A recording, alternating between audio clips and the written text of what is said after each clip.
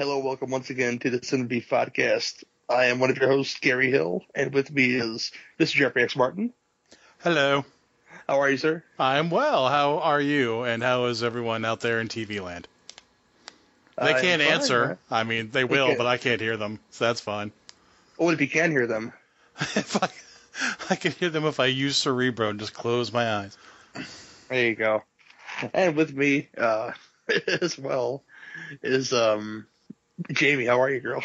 Jamie I am Jacobs. doing well, and of course, if anyone out there does answer him, it'll just be to say they're fine, because everyone knows that's the polite thing to do.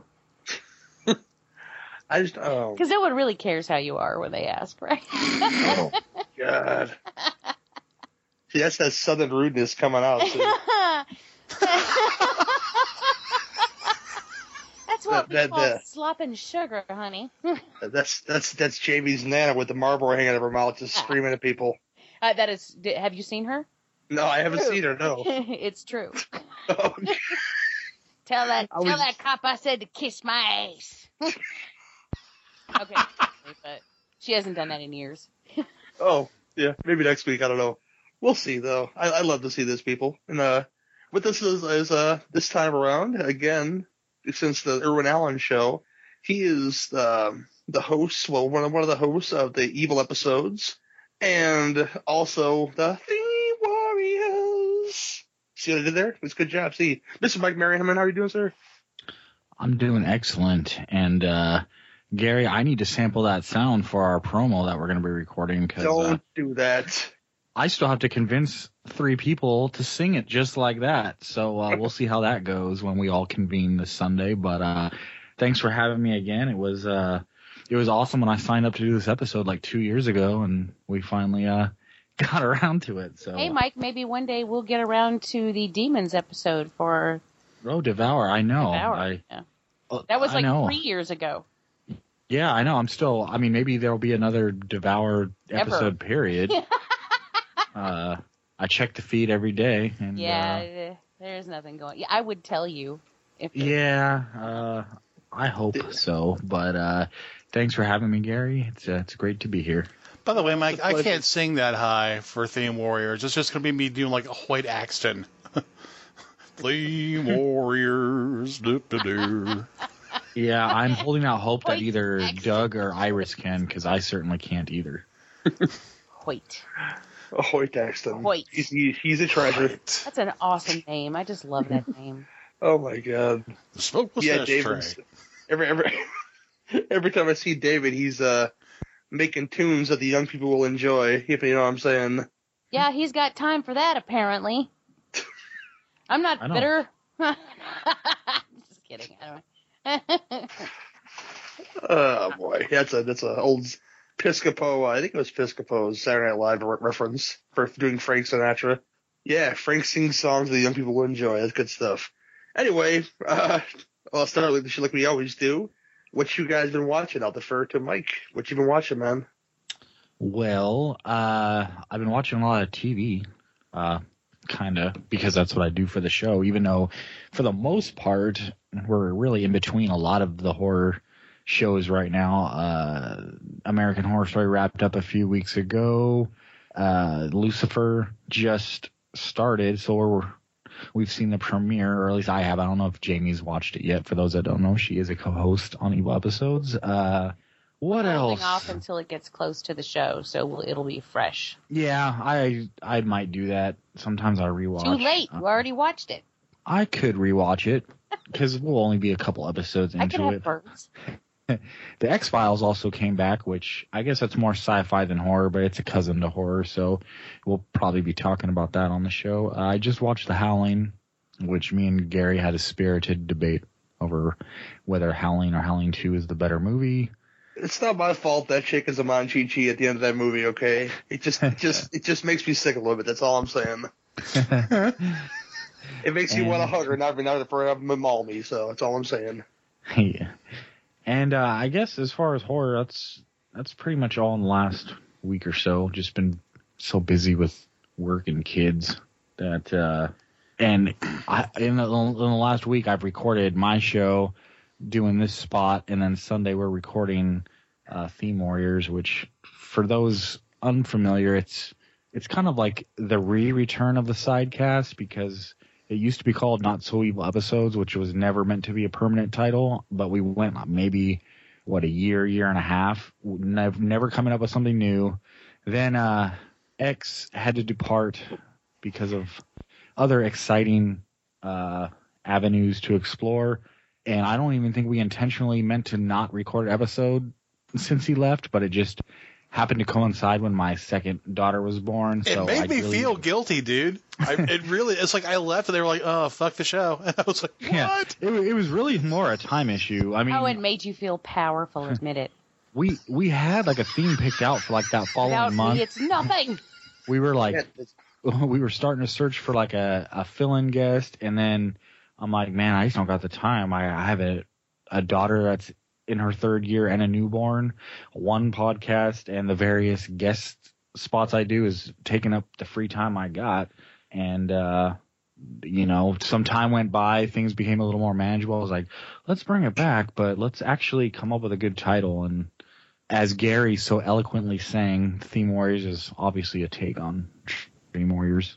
And it's the podcast where every episode has a theme. So, I'm glad it's coming back, and I'm glad that Jeff is back for it, because it kind of wouldn't feel right without. We used to always have different guests every month besides me and Doug, and then once we got me, Doug, Jeff, and Iris, it kind of felt like the four of us had a good thing going. So I'm glad that Jeff has the time to at least come back for now, and we'll see for the future. Yeah, because you couldn't possibly find anybody else to get a harsh buzz on and argue with Tilly about movies. Yeah, that's true. What do you expect? He's Canadian. Tilly. So yeah, that's pretty much what I've been up to. Okay. What you been watching, X? We just tracked through the entire Harry Potter series because of Ellen Rickman. And goddamn, the Deathly Hallows movies are that's just Schindler's List for witches, man. That's just the hardest goddamn thing to watch. You can't even say anything when it's done. It's not like, oh, that was a good movie. It's just like, oh, someone just tore my heart out of my asshole and I need to go sit for a while. So yeah, we did that. Been watching the X-Files. Like Mike said, I've been recapping them for both Dirge and Pop Shifter. I'm really enjoying them so far because I'm a huge X-Files fan, and this it feels right. Does it make you feel like it's a show all about you? The X-Files. God, I hope not. Because if it is a show all about me, my ears are going to drop off, and I don't know how to handle that. Which if you've seen it, you'll get that because it's alien kids, no ears, look like Voldemort. So there, we just went full circle. Yeah, Harry Potter and the X-Files. That's been pretty much my life lately. Fair enough, Jamie. Well, we went to see The Boy. All right. Okay. Don't everyone decided it was. And how was that? How was that? What about The Boy? How was that? We liked it. It was actually better than I expected. It had this really cool kind of 80s vibe. And I want to get more specific about why, but I can't without spoiling anything. But there's this... I really liked it. I liked it a lot. So that was fun. Other than that, we've got the B episode of ABCs of Hidden Horror coming out soon. And so we watched the movies for that, which since that one's coming out, I posted on the page what they are. So it's, but I can't remember what they are.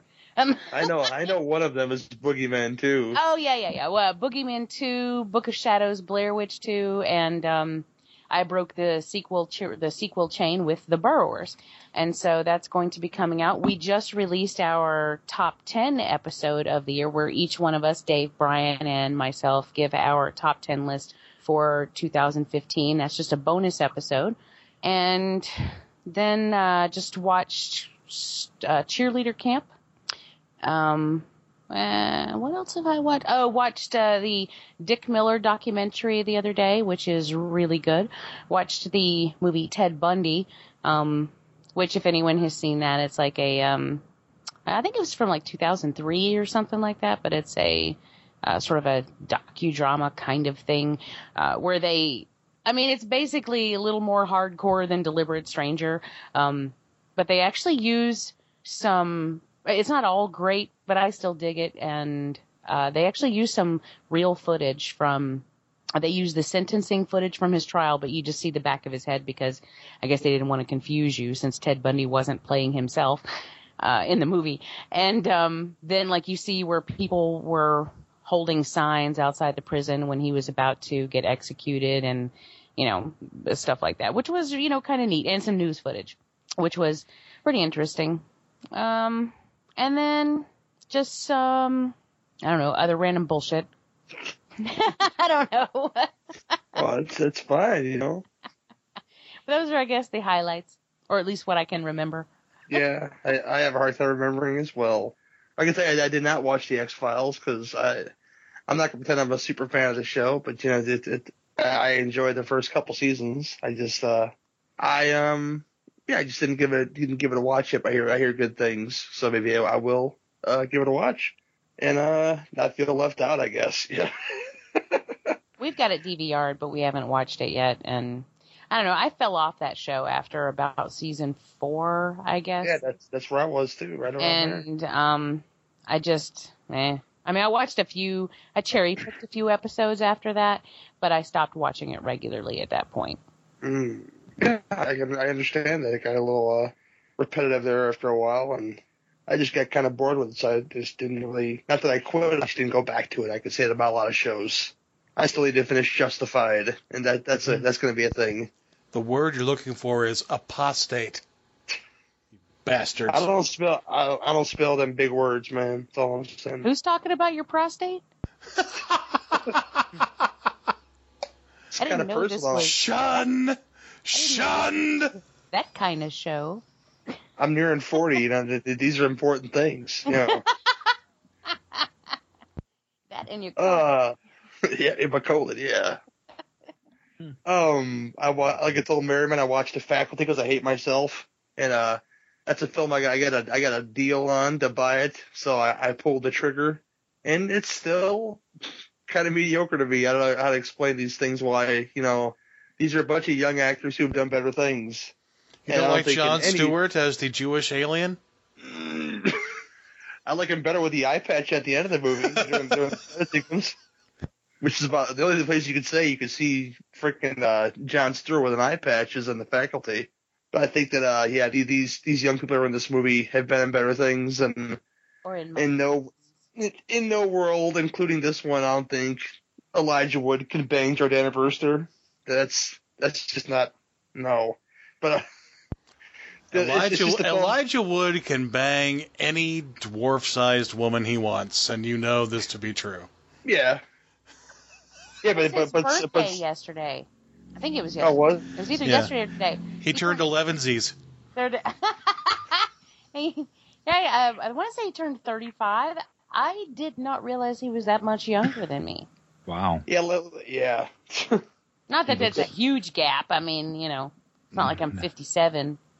Let's talk about a film that I actually enjoyed. I watched Tron Legacy, and that's still excellent. If you like that kind of thing, that was a sequel I thought would never come, but it came, on my face, neck, and chest. That's all I'm saying. It was like, yeah, that was good stuff. I got to see it in the IMAX theater when it came out. So I've still never seen that. Bukkake-tron. Bukkake, it was excellent. It blew my mind, man. What else? What? I'm sorry. Oh, I was just gonna say something. I just fucking remember that I watched Turbo Kid. I finally saw, and it was goddamn excellent. Is it really gory? I've heard it was really gory. Yeah, I mean it's just today, as a matter of fact, on a podcast. It's very bloody. I would say more bloody than gory, but it gets the job done. I mean it's cool. In the style that it is, it's very satisfying. A lot of people are saying like it's like a Mad Max if Mad Max was like a middle schooler or a high schooler. But I've seen the trailer and I heard a lot of good things about it, and then I guess it kind of hit Netflix a little while ago, and I just never had time, and I was homesick a couple days with a sick kid, so I was like, hey, I guess I got time to watch it. See, if Mad Max started off when he was a middle schooler, then the second one he'd be a high schooler. Then the third one, it could be when he goes to college, and you could call it In the Thunderdome. Oh. Oh, come on. Exit stage left. Somebody out there's laughing. Y'all are not allowed to give me shit anymore.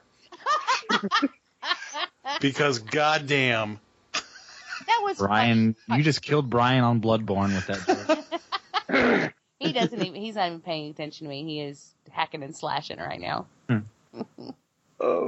Yeah, I watched Batman Assault on Arkham, the animated film, which is basically, if you want to get to know the Suicide Squad, that's a animated film that you could watch, because that's what it's all about, them breaking into Arkham and stealing stuff for Amanda Waller. So, yeah, watch that if you want to get to know the Suicide Squad before the movie comes out.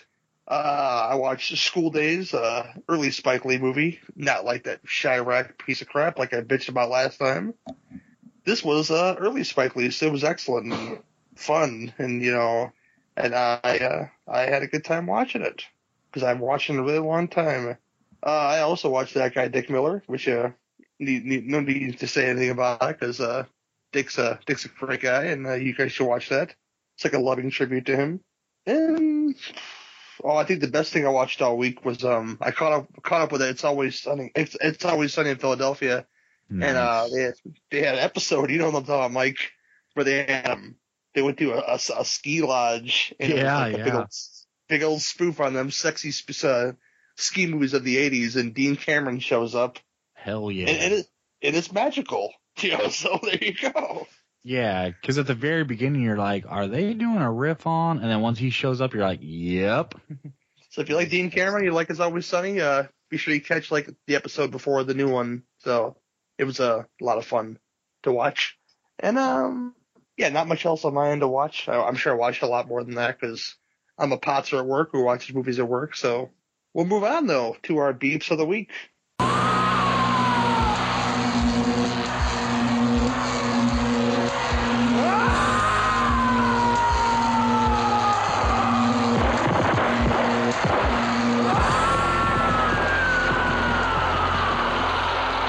Merriman, what's pissing you off, sir?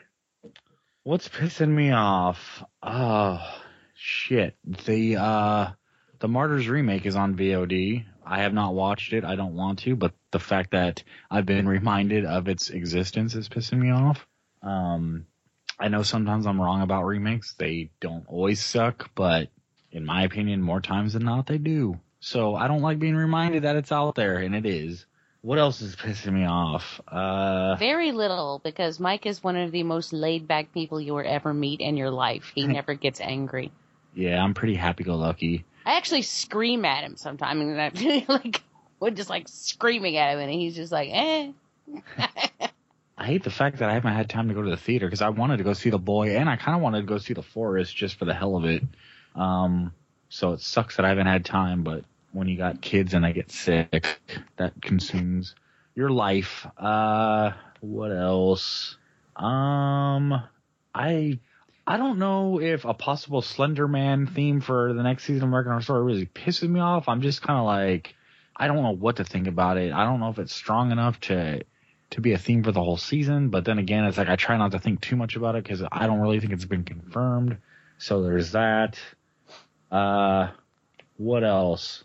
That could be it, since I'm the big TV horror guy and we're in between most of the shows right now. I'll probably be more pissed off about stuff if I come back in the next couple months when all the shows are back on. Fair enough.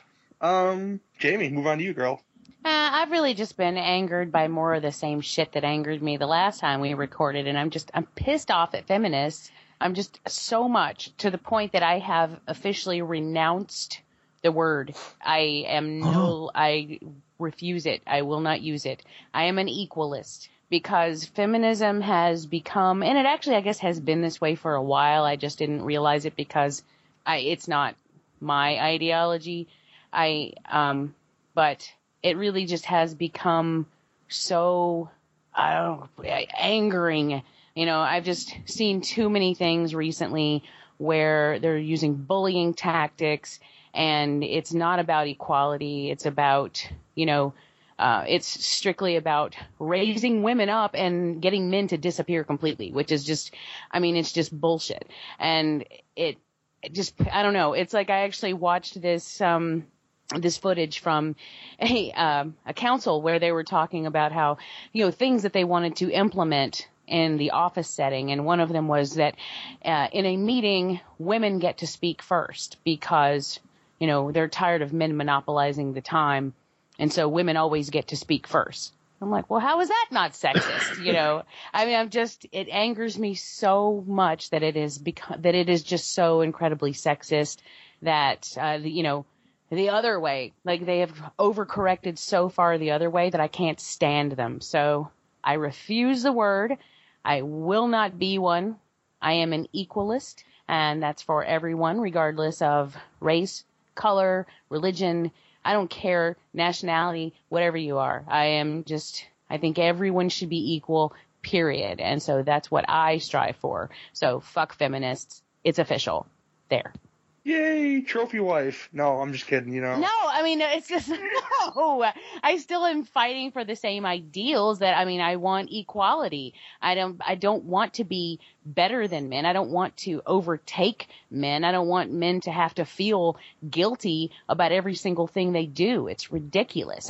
Everything is, I watched this video the other day where this girl was like, I've been raped by my family. I was raped by my father when he hit my mother. I was raped by my brother when he teased someone else's sister. I was raped by my by my mother when she called someone else's daughter a slut.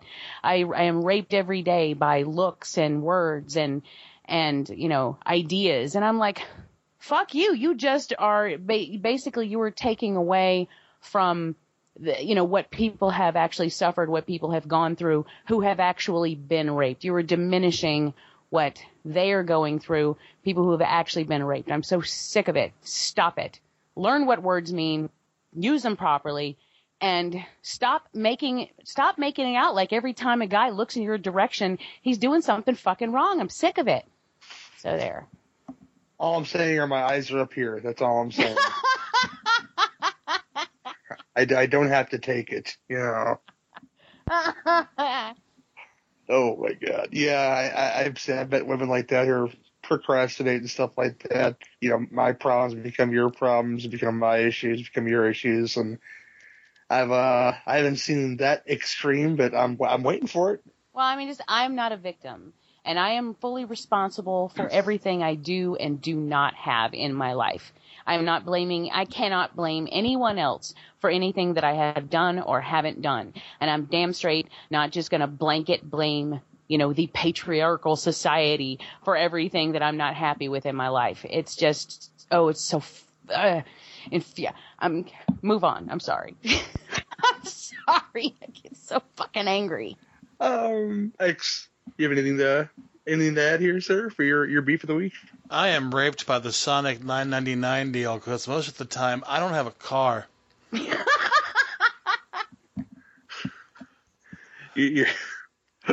No, here's the deal. Well, last week we had this fucking Snowmageddon. The ice-tastrophe finally hit, and we were ready for it, man. We laid in supplies. We were hunkered down because this is the South. We don't take that shit lightly. So we had everything just ready to go for, a Sawney Bean kind of weekend. We were ready to eat each other if we had to. We got a dusting. Not even an inch of snow. That's not fair, and that's not cool, because we need at least one good snow during winter just to make sure that all the goddamn stinging insects die. Yeah. And I had a friend who didn't get it. A friend back home, he posted a photo of his dusting, and he's like, Snowmageddon 2016, we will rebuild. Yeah. And I was dying laughing. And I'm like, let me know if you need me to send bottled water and canned goods. I'm on it, And then one of his like friends on Facebook actually posted, that's a joke compared to what I got. Well, no fucking shit, dude. It is a joke. It That's is a the joke, point. you ass. So we just sat around eating milk sandwiches anyway, because fuck it, what else are we supposed to do when, we can actually get out and go to the store and get whatever we need? So that's my beef, and it's against, I don't know, the universe, nature. Absolutely nothing I can do about it now, but I was pissed. That's it. That's my entire beef. My beef is snow.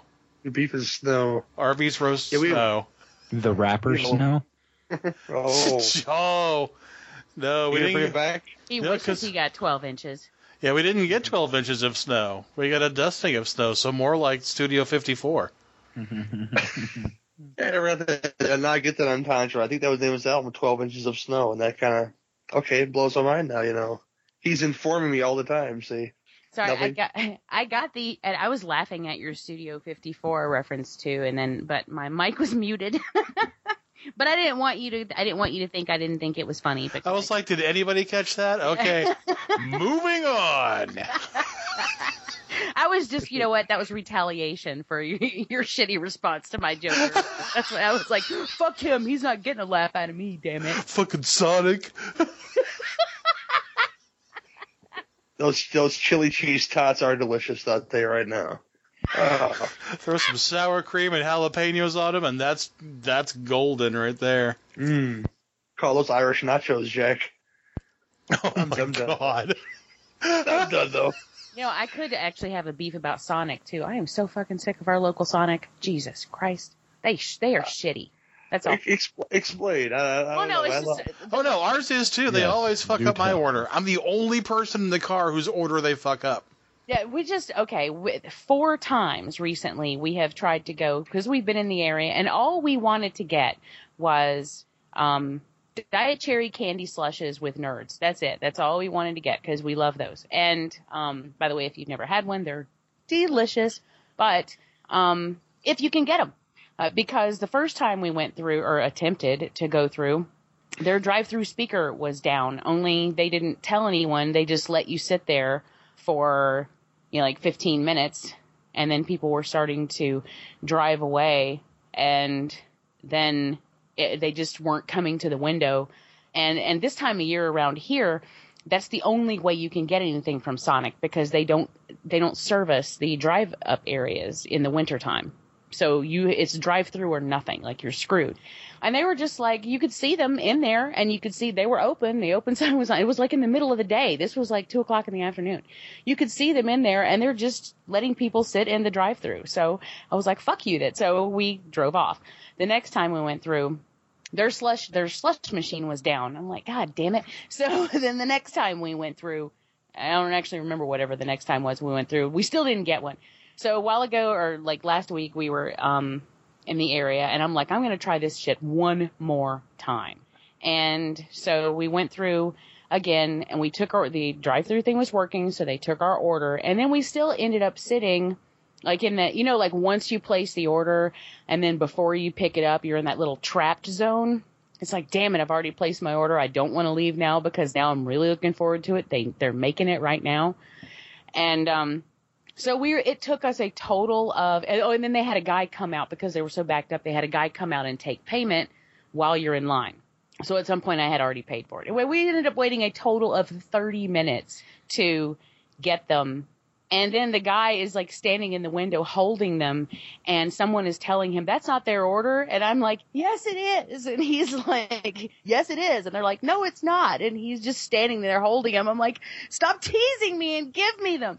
So we finally got them, and they had barely put any Nerds in them. I was so angry. I'm like, do you know what this moment means to me? I've worked up to it so much.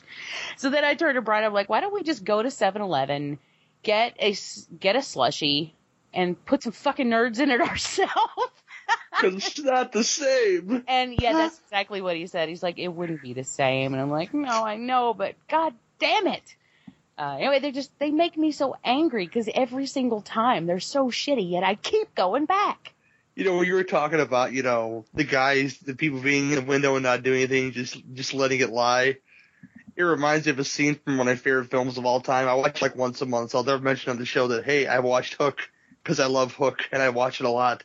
And the part where Captain Hook tries to turn Peter Pan's son against him, and he just starts crying for no reason. He saw us, and we were there, and you can reach us, you know, and like, no, just stop it. You know? I was sitting here trying to think where there was a Sonic drive-thru in Hook. Oh, there might have been one. It's in Neverland because you never get your fucking food. Hey, you got to use your imagination, man. And then you get a fucking feast. Roofie! Oh, come on. Oh. God damn it, nobody picked up on that. Jesus. We gotta go full tilt, man. I need a crowd for this, okay? With the roofie. Oh. I'm in an apartment, Oh, see, dude. I thought you said Ruthie. I thought it was a Seventh Heaven reference. Oh, I had my microphone mute-o'd, so you didn't hear me. You know what? Just never mind. I was looking for like you a guys are Rocky no Horror fun. Picture Show sort of thing, and it's just not happening. Rufio has no neck. Okay. Oh my god. But yeah, my beef. I promise to God without the U.S. government again, probably NSA is probably listening, but you know, I think that the situation in Flint, Michigan just fucking sucks though, because they can't get clean water. Oh, They- dude. Tell me about it. And Dude. they're still getting charged for the water that they can't fucking use. Right. Which It is so- what pisses me off the most is that, I mean, Flint is already goddamn poor, right? I mean, it's just it's fucked up. And now they're being charged for this water they can't use. Did you hear that Pearl Jam just donated like $300 million? Yeah. Where the fuck did Pearl Jam get $300 million? $300,000. That's the part that blows my mind the most. It's because they never stopped touring. People apparently still really want to fucking hear Jeremy live. Yes, they do. My buddy's a member of the fan club. He gets tickets every time. You know. Wow. Because you can only hear it about 6 times on radio rotation every hour. So. Right? It's the Owl song. Ooh, ooh, ooh, ooh, ooh. Anyway, I'm sorry, Gary. Go ahead. Yeah, angry about Flint. Me too. Right. Dying people. Sorry about the whole Pearl Jam thing. No, that's okay. Pearl Jam's helping the peoples, and I'm fine with that. But I'm not going to dwell on that, but it's a bad situation. So if you guys know any way to donate water to Flint, please go do that eventually, you know, like very soon, if you will. But I can tell you that locally here, Hardcore Pawn, the shop from the TV show Hardcore Pawn, is taking water donations. So if you have, if you want to drop off, if you're in the area and you want to drop off, like cases of bottled water to be donated to Flint, then that's one place I know you can take them. Yeah, that's wonderful. Yeah, I don't have many more beefs. I had a pretty good week actually, except for the lack of time of editing because you know stuff keeps getting in my way to edit. But the show was put out today, the day we're recording this, so yay! Listen to our banter. It'd be fun for you. But yeah, we'll get into the films now, I guess. Be doing our Little Creatures episodes that aren't Ghoulies, Gremlins, or Critters, but they kind of have a lot in common with those things in these movies. And those films being Hobgoblins, yeah, baby, Munchies, and a film I've been looking for an excuse to do since the show's inception, The Gate. So I'm not sure which one of these go in. So we'll just start with I think we're gonna end this strong with The Gate. So we'll start with Hobgoblins first, I guess, and we'll go with that right after the trailer. For 30 years, a sinister secret lay hidden behind these walls. I don't want to have to remind you a second time. Just stay clear of this area. But there is something mysterious about this place that draws him closer to the truth. I'm going down that hallway. I'm going in for a closer look. Stop whatever you're doing! Don't go near the vault! And tonight, that secret is going to come out. The Hobgoblins are back. We're too late! And they're looking to party. Cardboard! I recognize it anywhere! Stop breathing all over me! She must be happy to see him. No one is safe from these cagey critters. Creatures have a power. They can tap into your brain and sense the things that you really want to do. What's wrong with that? They also try to kill you. But first, they will grant your heart's desire. Do you kiss on the first date? I go all the way on the first date. My kind of woman. Then they will uncover your most secret fantasies. Amy would never come to a place like this. Alaska Miss proud to present Miss Amy Finley. Oh my God. And when your wildest dream is about to come true, Get off the stage! these gruesome gremlins turn it into a nightmare. What's going on here? Just a problem involving some small predators, sir. We need to stage a diversion. And I have just what you need. Because getting everything you want can be hazardous to your health. War isn't pretty. Hobgoblins, they'll make you party In a rowdy crowd tonight. till you drop dead.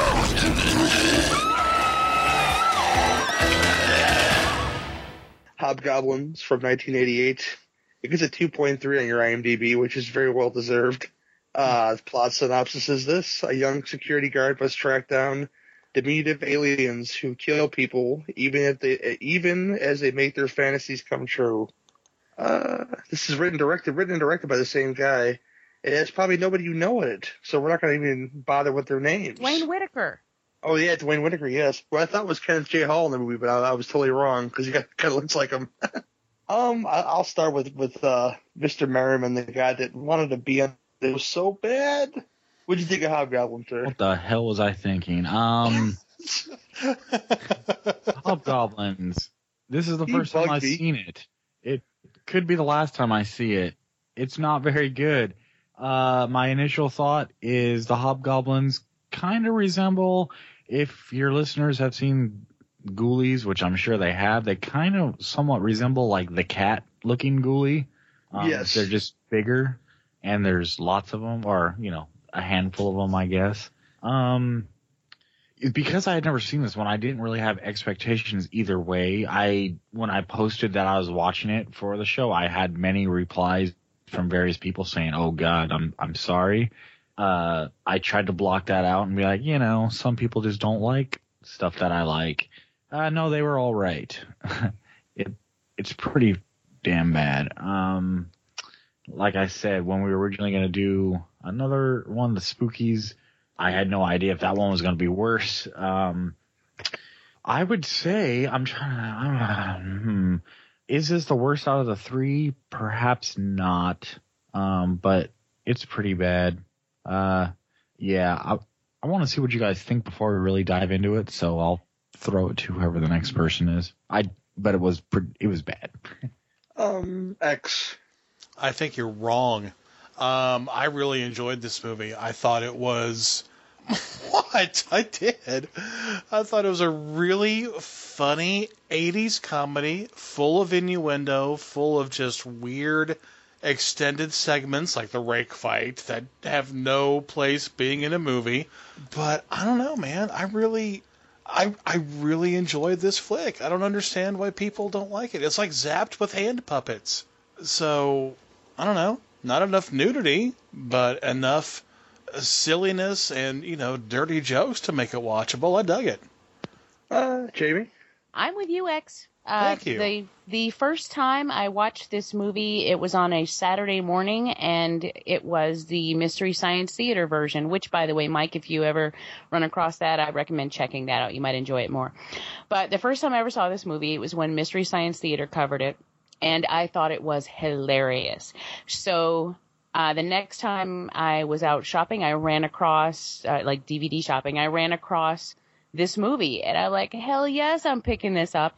And it's not I got the regular version just because my friends and I used to like to sit around and play Mystery Science Theater ourselves, so this is going to be so much fun for that. And it is. I mean, I've seen it several times since then, and I think it's really fun and enjoyable. I don't really get why people hate on it so much. I mean, it is bad. Don't get me wrong. It's a bad movie, but it is one that I find thoroughly enjoyable. And, I mean, it just has a whole lot of nonsensical parts to it. And the actual hobgoblins themselves are just beyond ridiculous. It's just, to me, they look like like rip off gremlins with sticks up their ass. Like someone has like a gremlin stuffed animal or like a gremlin plush toy jammed on a stick and they're using it as a puppet. That's what they always remind me of. But I think it's hilarious. Like I really, really, really have fun with it. So this one, I was looking forward to this one, and I think still holds up for that. Yeah, Mary, you're alone on this one because I enjoyed it pretty much too. It's kind of that weird blend between like I don't know if you'd even call it a horror film, but like a sex comedy and kind of a horror comedy, I guess you would call it. You know, I don't think the jokes really landed all that well. Like X mentioned with the Star Trek-esque, battle with the rakes. I don't know what that was about at all. I guess who was the manliest of men because this guy rented a tape for him and his girl to watch, but apparently they're hanging out with a more fast crowd than they are because we don't watch films unless they're rated X at least. That was a funny through line there. That they're friends that don't really belong with them, but his girlfriend wanted to be a little more freakier than normal, and that kind of made me laugh. I think it's well to be noted that in the IMDb trivia, it said the Hobgoblin puppets were operated by a woman who had recently been released from a mental hospital. So if that does anything for you, that kind of makes you laugh because they didn't really move. They didn't really move a lot, and No, they didn't. That's why they looked like toys on sticks to me. Yeah. Yes. When Late Phases came out, I actually posted a side-by-side photo of a hobgoblin and the werewolf, one of the werewolves from Late Phases, and I was like, yeah, one of these is a hobgoblin, one of them is a werewolf. You guys tell me which one, because that's what they kind of reminded me of, which was the only complaint I had about Late Phases was I wasn't crazy about the werewolf design, and it's because they fucking look like hobgoblins to me, only much bigger. Yeah, I love the locations, and like the club location was a lot of fun. It was a club, I forget the name of the club, but it was a lot of fun with the band and the Club Scum. Club Scum, yes. Had the weird MC and the girl with the beehive haircut, and that was really strange. And the Fontanelles were a great band. I don't care what anybody says. I fucking love the Fontanelles. Yeah, they were a lot of fun. They did mostly music for this film too, by the way. Yeah. But I'll put it to you, Mike. Mine was is there any little Fontanelle. Yes, indeed. Make sure you get this dipped in. You gotta do that, huh? Mike, I'm going to ask you first. Are there any redeeming scenes that you enjoyed in this film that you want to talk about? I mean, the hobgoblins themselves, I thought were fine. Like the design of them was fine, but man, I need to go rewatch this and see if it's so bad that it should be good. Mike doesn't like this movie, and like, there's something wrong with his semen. Say, that reminds me. I'm sorry, go ahead. No, but as of my first and only viewing thus far, no, there is no redemption. Wow. Fair enough. X, are there any redeeming scenes, though? I know you like the film. What are some scenes that you like in the film? The part I thought was really funny was that what was it? The fucking road. I keep thinking Reservation Road, but I don't think that's right. When they go to make out with the stripper that he's got on the phone sex. On the phone sex line, and she keeps going, do you want to go all the way? You want to go all the way? And there's a fucking sign that says all the way with a hobgoblin behind it. I laughed so hard. I thought that was just amazingly funny. So, yeah, I really love this movie. What was she talking about? Like some kind of like weird animal thing or something? I forget for her. It was some really weird innuendo that was turning this guy on. It was something really bizarre. I don't know. I just loved that character in general. Hi, thanks for calling. And she just starts going off about some weird shit. I'm bent over a school desk and I'm dressed up like Hitler. It just, all this weird shit. It was just, I don't know. Just really funny to me. Great. Any other redeeming scenes for you, man? Well, that was like one of my favorite scenes. Oh, fair enough. Jamie? Yeah, sorry. Mind you don't cut yourself, Mordecai. Right.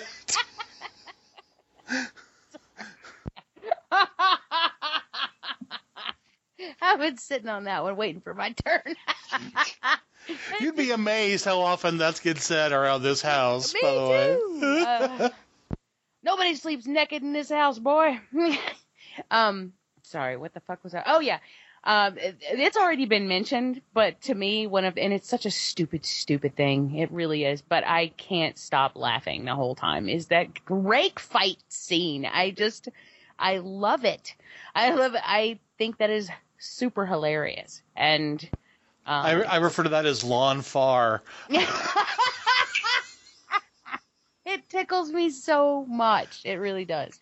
Yeah, that is easily one of my favorite scenes. Just, I can't stop laughing.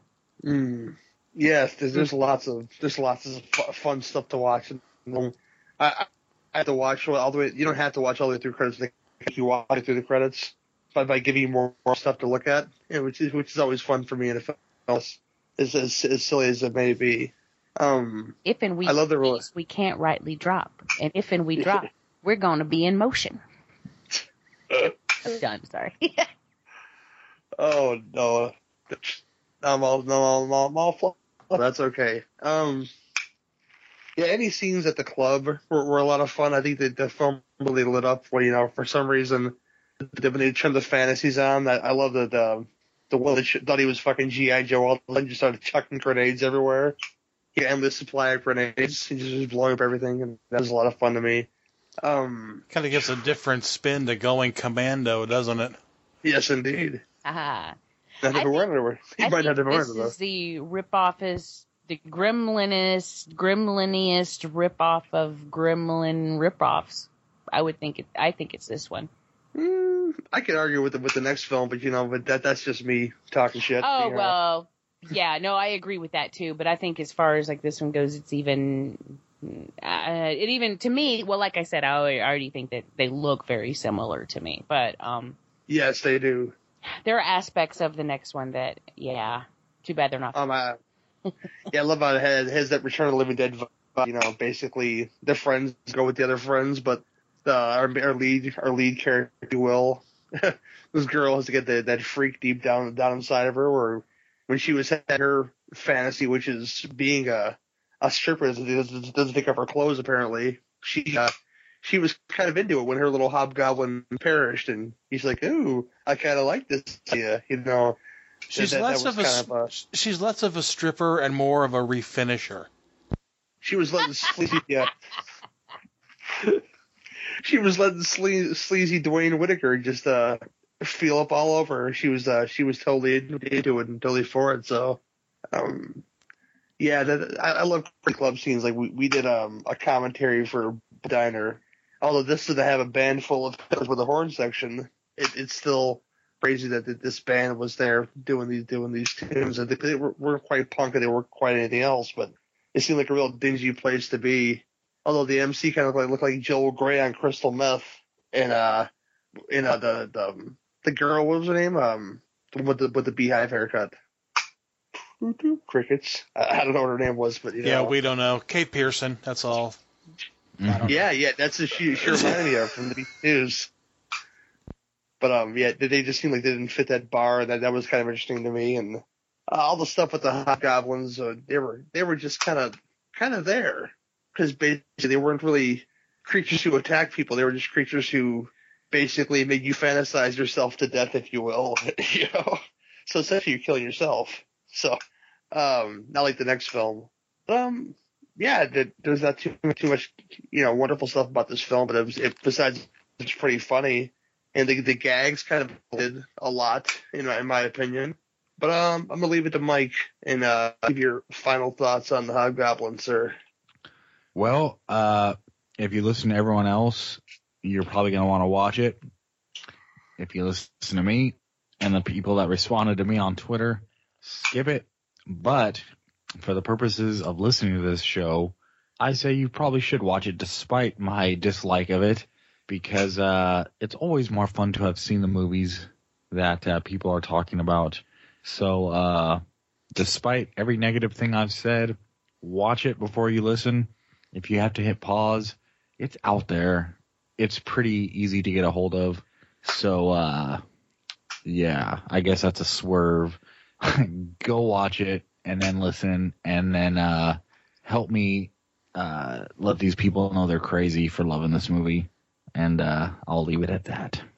As of this recording, Hobgoblins is on Hulu, by the way. So. Nice. Oh wow! I could have watched a better quality version of Hobgoblins. Oh, I want to say it's on YouTube as well. Oh wow! Yeah, I have to look for that now. Jamie, what do you anything else to say about Hobgoblins?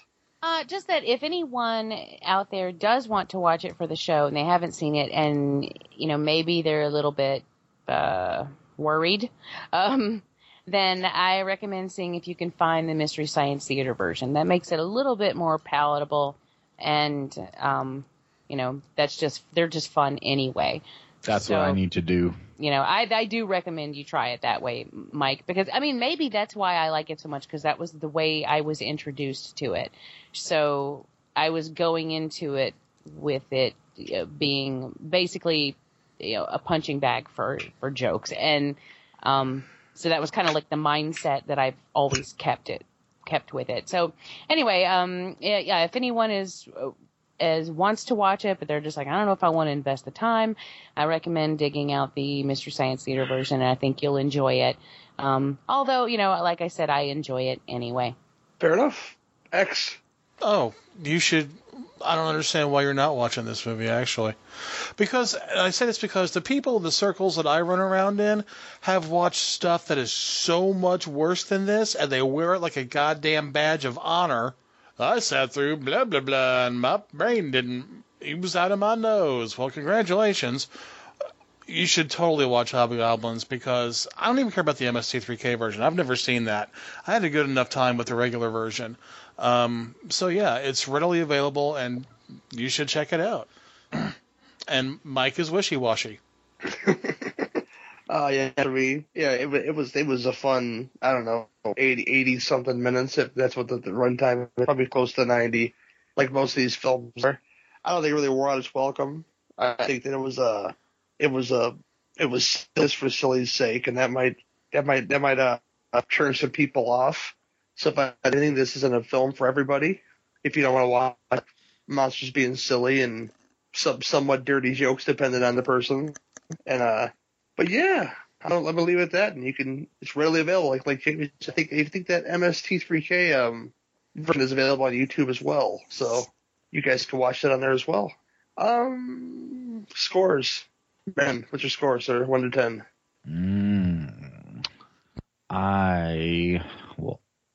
I'll say shit. I'll say shit and leave it at that. No, I would give it a 4 out of 10.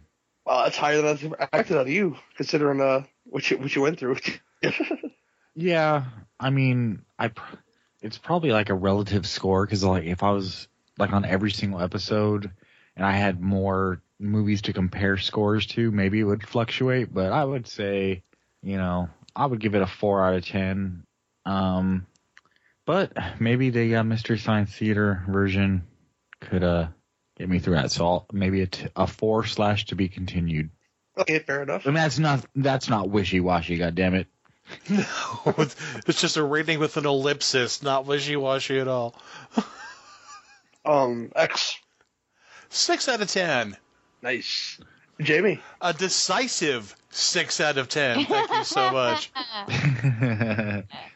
That's 2 notches above me, damn it. For me, Mike's score is actually higher than I expected from him as well, but so I'm landing at a 4. I am not fooling myself into thinking this is a good movie. This is not, by any stretch of the imagination, good. As far as like filmmaking on the whole goes, this is definitely below average, but it just happens to be one that I really enjoy, but that does not make it a better movie. So it's a 4 for me. As I go, it's definitely middle of the road for these kind of movies, but the silliness is there. I had to watch the other version myself with the MST3K guys, just to see if I'm a little harder at their movie with their jokes as well. If mixing with the other jokes, I'm sure it's like way better. So middle of the road, a 5 out of 10 for me. I will have the listeners know that these scores equal redemption for Mike. Okay. But now that over that big old mess of the Hobgoblins that they've made, we're going to move on to our next film, being those crazy munchies right after this.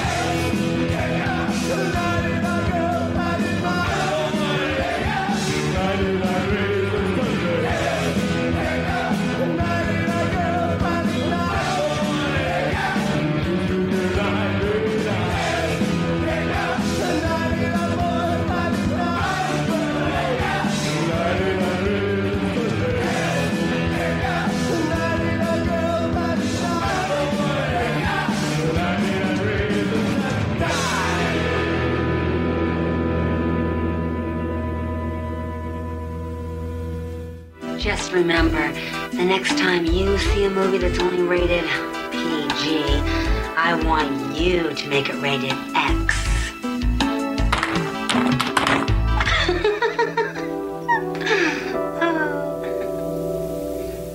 I want you. For breakfast. The Munchies are here. And they want you for lunch. No one kills wild tropical fish and live. And they want you for dinner. Nothing human can be this hungry.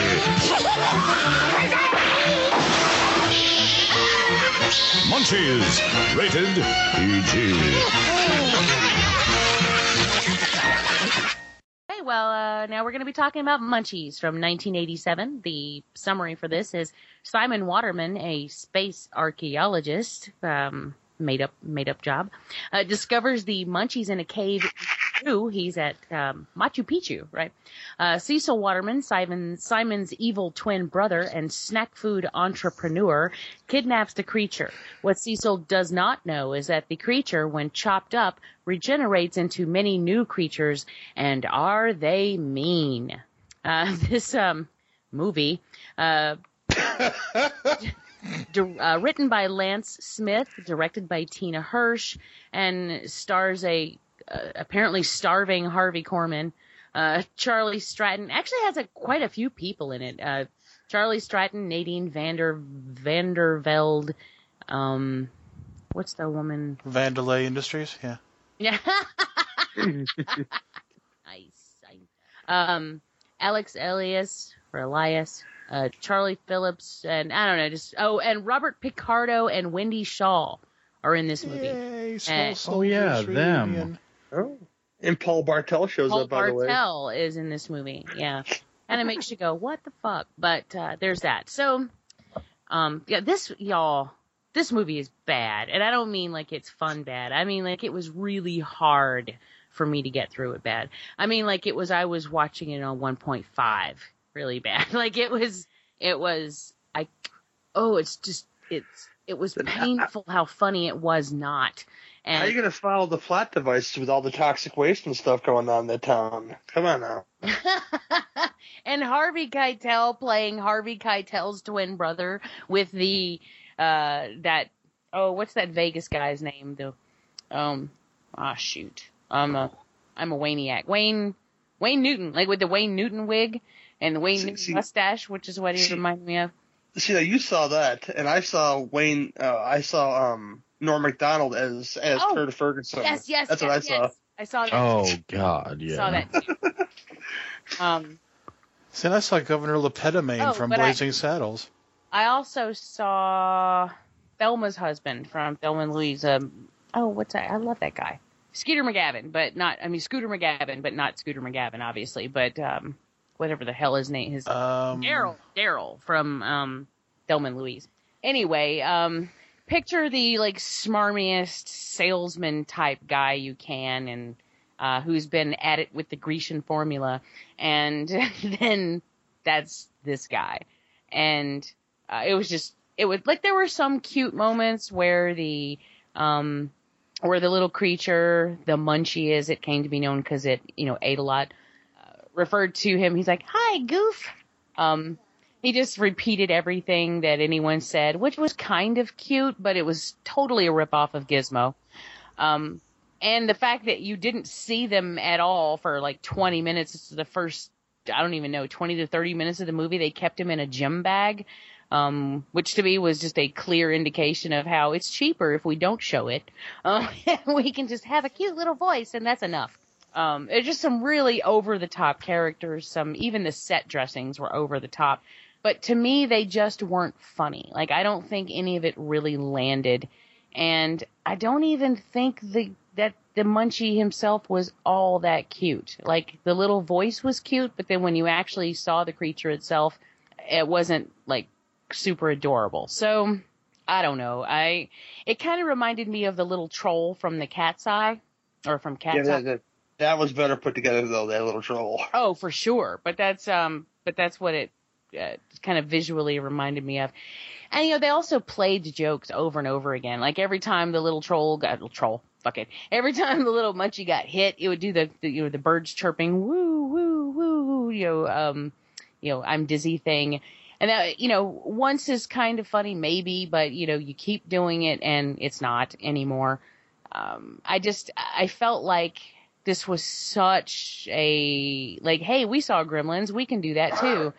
And, Charlie Stratton and then Nadine Vandervelde or whatever. To me, they were clearly like discount Phoebe Cates and Zach Galligan. I mean, that's just what it felt like to me. Like it just like they tried so hard to hit every mark, and I just felt like they missed it. So by the time it was over, I just was glad. There you go. Yeah. X, I'll defer to you next, sir. I won't even hate fuck this movie. I'm not the smartest dude, and I realize this, and yet I felt like my intelligence was being insulted. You've got a fucking, it's fake Gremlins and fake Danny Elfman's score, and it's fake family fun. The whole thing is just like a horrible shrinky dink in comparison to the movies that it's, ripping off shamelessly. And it hurt to watch. It was a slog, and I went through it twice. I still can't tell you what happened. I love Harvey Korman. Twin Harvey Kormans, that's fucking great. That should have been a comedy gold mine, and it was not. Nothing in this movie connects. Nothing in this movie is good or worth watching. everything just is so redolent of everything else that was out at the time. When they first capture the Munchie in the temple, and it immediately adopts the name that they give it, Amigo. Oh, seriously? Fuck you up the gremlin ass, because this is horrible, and there's no thought behind this, and I absolutely hate this movie. At least that was better than when the other ones show up, like Rudy, and they're like, "Hey man, what you doing, Rudy?" I'm like, "What the fuck is this?" Right? Oh my God! From Peru, why? Suddenly do you it was talk like that? It was like a prediction of Transformers 3. If only we had known. Yeah, because of the 1980s, where we had characters on shows like a black kid named Cockroach. Right? And somebody readily called Boner, okay? God rest Boner. He's passed on now, but that's terrible that it's an excuse, but because the 80s, okay, that's all I'm saying. And the kid who played the deputy sheriff, who was like in every single show in the 80s and every movie, I can't even think of his name right now. I think his first name was Brian, but even he was terrible in it. Now, I enjoy seeing Bob Picardo and Wendy Shaw together just because, small soldiers, but, when you wake up in the middle of the night and you've got both acid reflux and diarrhea, that's what watching Munchies is like. I felt like it was like part rip-off Gremlins, part rip-off Smokey and the Bandit. I mean, What? There were so, okay, I would like to... I can't explain why I felt that, but the whole time I was watching it, I just felt like these people have definitely seen Smokey and the Bandit. I think it was I don't know why, but I had that feeling, probably more like Smokey and the Bandit 2, except, there was no elephant. But, I felt like every character was plucked from something else and just done really poorly. Yeah, I'll defer to Mike now. Well, I'm going to start off saying that I grew up in the era of sequels and ripoffs. I was born in 1980, so as I was growing up, I was a little bit too young to see a lot of the movies that these kind of movies that we're discussing were based off of. I oftentimes saw sequels or cheap ripoffs before the actual movies that I should have been watching just due to age. And I saw the Munchies when I was a kid, like randomly. And I'm going to say that even though I didn't have a good review of Hobgoblins, I think this one was easily worse. And part of it is because I had somewhat of an expectation, because I remember as a kid watching this thinking, oh, it's kind of good. Like, I remember liking it as a kid, and did I expect to like it as much watching it again for this show? No. I mean, obviously, looking at it through my memory now, I was like, I probably have a lot of nostalgia, which is helping my memory. And as I was watching, I was like, yeah, this is goddamn awful. How the hell did, even at age whatever the hell, 7, 8, 9, 10 maybe, did I like this? I don't understand. I just don't remember it being this bad, and I guess that's why 10-year-olds don't have podcasts reviewing movies, because they would possibly like movies like this. It's a ripoff in every way, and not even a good one, because there's plenty of ripoffs out there that are at least entertaining. There's redeeming qualities. As I was watching this, I just became more and more ashamed of myself that I, at one time, liked this movie. What the hell is wrong with me as a kid? At that age, I didn't even know it was based off Gremlins. I thought it was its own thing. No, it's not. It's a horrible ripoff. It's a horrible take on Gremlins. I mean, if there's anything redeeming, and I don't mean to jump ahead to that, but I would say maybe the fake Wayne Newton guy made me like hate laugh a few times every time he came on screen towards the end. But god damn it, not good. Not a good movie. I wish I would have been doing some substances that gave me the munchies during my viewing of the Munchies, because maybe that would have helped me enjoy it a little bit. But yeah. And like I said, Hobgoblins I had never seen, so I had no expectations either way. The other movie we'll be talking about, I think you mentioned at the beginning, Gary, at least we'll probably be finishing on a high note. But this one, I had a little bit of expectations for, only because of my memory of seeing it as a kid, and those were crushed. Those expectations were crushed, and I probably should have seen it coming. I should have prepared myself, but I was holding out that little bit of hope that it might still be an okay watch despite it being bad. But God, I don't remember it being like this low rent, downtrodden movie. It's just fucking awful. So yeah, I guess I'm not holding back on my disdain, and maybe it's because of the fact that I liked it as a kid that I'm even more harsh on it now, but not good. Yeah, I think the reason why you liked it as a kid so much, and the same reason why a lot of folks liked it as a kid, or even bothered to look at it as a kid, is because VHS. I say because of the 80s, I say because VHS here, because how many times have you went to the video store, and if you didn't see the covers for Munchies before, it's basically one of our little creatures. He looks like he has a mohawk. He's got a cigarette hanging out of his mouth and holding a Budweiser, looking up a lady's skirt. So it looks like you're going to be in for some silly fun. You know, if you go by cover alone, you just pick this off the shelf. And this came out in '87, so it was right in there of the time where they were just releasing everything into video stores. Mm-hmm. And I had never even heard of this movie before. Oh, I distinctly remember seeing it on the shelf at the video store. I think also, like, you know, I don't know, I don't really know how, like, most households are, but I think just from memory as being a kid, we were somewhat of an early adopter of, like, cable, and you just had movies like this, like, they would show up on nights that these channels or the, you know, program directors knew that no one was really watching. So let's just throw something that we can buy the rights to for really cheap.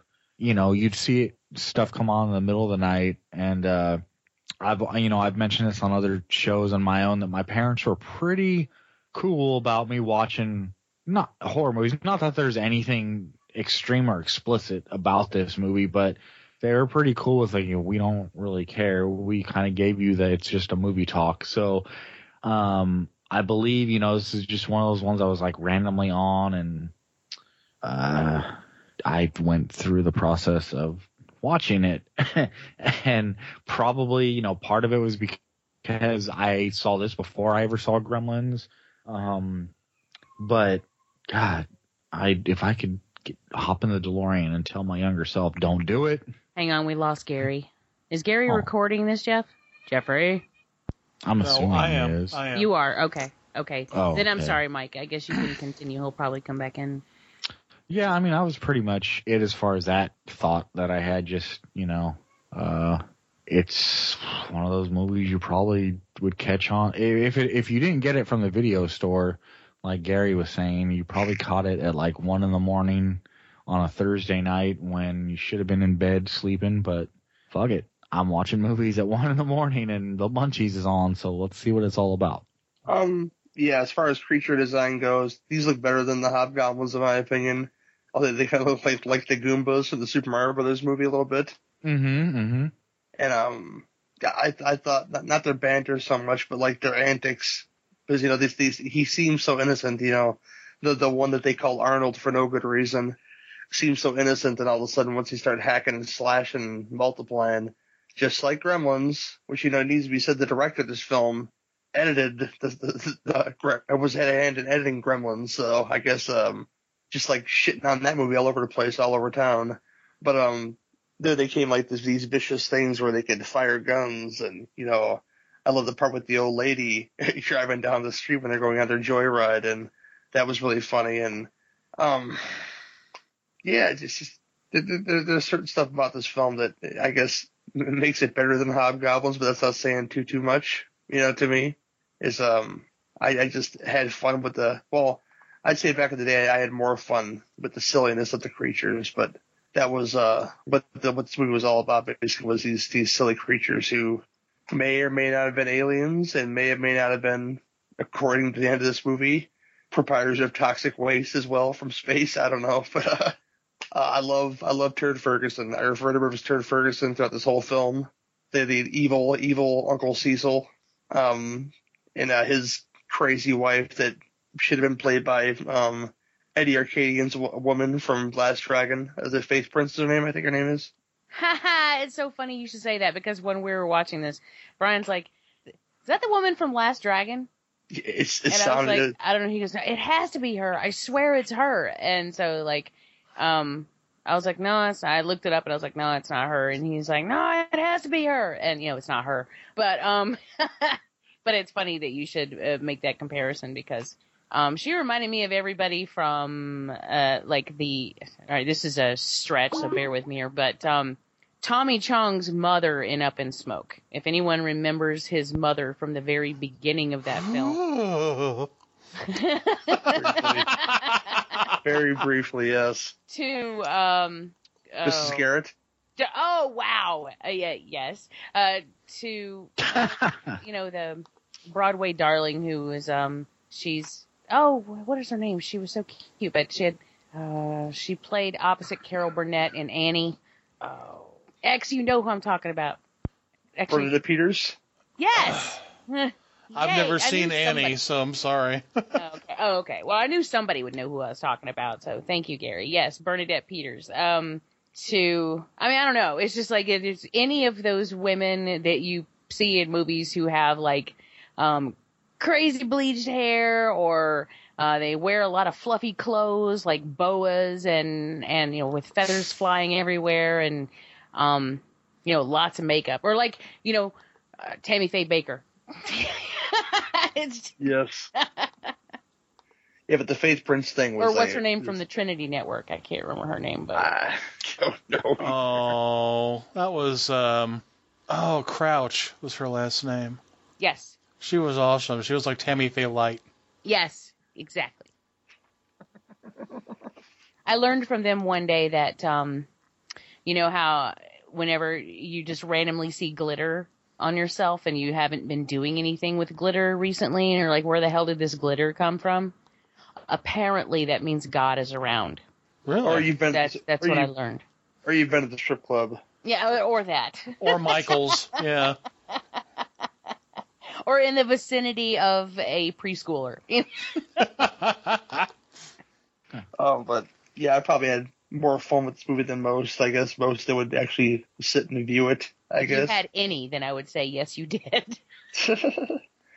But yeah, as far as that goes, I enjoyed the creature aspects. I didn't quite get the ending, because all of a sudden electricity could turn them into statues, and I'm not sure if that was explained or not.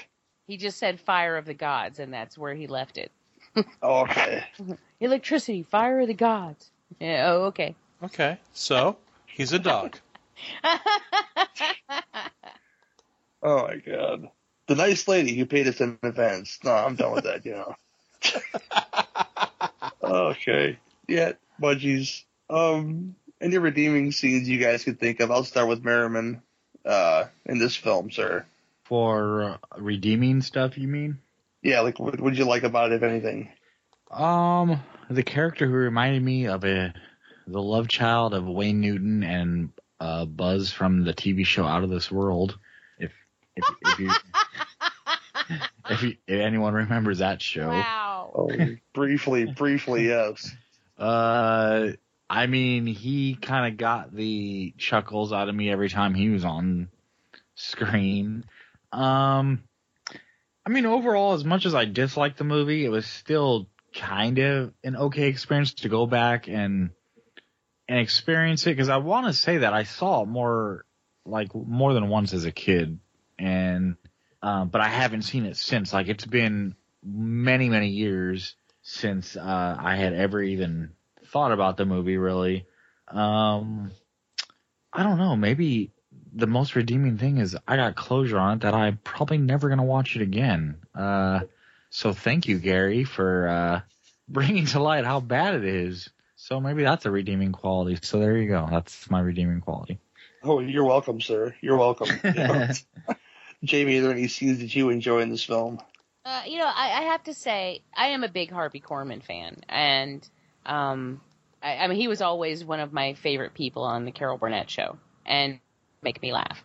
I have to say, I did enjoy watching Cecil's commercials. I thought that was funny.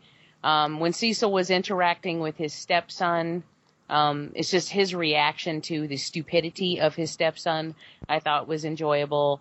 I mean, those are very dim lights in an otherwise completely dark field. But, I'd have to say really that Harvey Korman is the only thing I find redeeming about this film, but I don't know how the hell they got him. I guess they get some points for having the cast list that they do because, I don't know if all these people owed somebody a favor or what. Like, did she previously, you mentioned she was an editor. Did she previously edit them out of something that was really, really,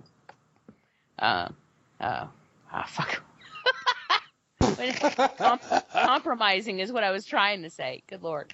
And like, did she have blackmail over them? Cause I don't get it. But, that's pretty much it. I think Cecil was humorous, Fair enough. X? I like Robert Picardo and Wendy Schaal together. Pretty much in anything they're in together, I enjoy that. But beyond that, beyond seeing those two together on screen at a relatively, early age, this whole movie just told my brain to bite the pillow and take it. So, yeah, that's it.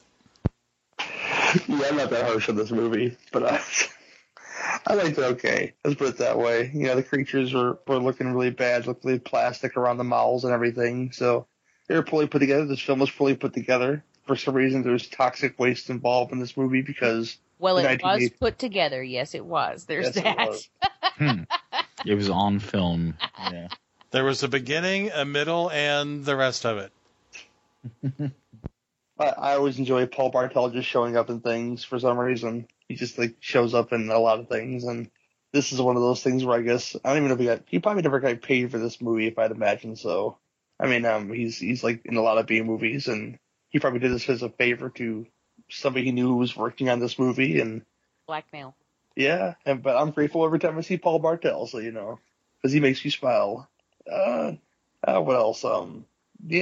There's not a lot of great stuff except the little set pieces like the family that there was owned the ice cream shop had those giant cones on their head. That was fucking obscene and kind of phallic at the same time. I kind of like I'm going to say the science of this movie. Like every time they get shot or every time they get cut up and they bring up, the worms being able to grow back again, and they just keep, every time somebody shoots them, they all of a sudden they're like the little dwarfs from Phantasm. They come up like 3 or 4 more, and but then again, you never got that accumulation of munchies like you would want in a movie like this, because a bunch of those little plastic little dolls will look really dumb on screen. So I guess they didn't want to go do all that. All right, we can afford 6 munchies max. Yeah, that's all I got on screen at once is about 4 or 5 munchies, and that's about all they wanted you to see. And I think that was a detriment to this film, if you will. So, I didn't have too much more to say about this film, so I'm going to go into ratings. What do you give it, X? After very careful consideration and a lot of soul searching, I'm going to give this a 2 out of 10. Fair enough. Jamie? Also a 2 from me, and I think most of those points go to them for being somehow able to wrangle the cast that they got. I'm astounded by that. But this film is unwatchable. It really is, in my opinion. I don't recommend anyone watch this. It's a good opinion. It's a great opinion. Yeah. And our guest, Mr. Merriman. I'm giving it 2 for Buzz Newton only. Like I said, maybe I'm being, I guess according, so far, it doesn't sound like I'm being overly harsh, but I would say it's getting knocked down maybe a bit unfairly, only because I had not high expectations, but some expectations based on seeing it as a kid and liking it as a kid. But fuck it, I'm giving it a 2. Yeah, I can't rightfully give this movie, this is for Turd Ferguson alone, higher than like a 3. So that's what you're getting out of me. Incidentally, it has an average rating of 3.7 on IMDb, which means that someone out there gave this movie a high rating. I'm going to guess it was the grandmother of someone involved with the production. Go look at the Amazon reviews. They are gushing about this movie. Seriously? Seriously. Maybe they gave it a high rating, as in they were high when they watched it, Maybe that enhanced the viewing. Wow.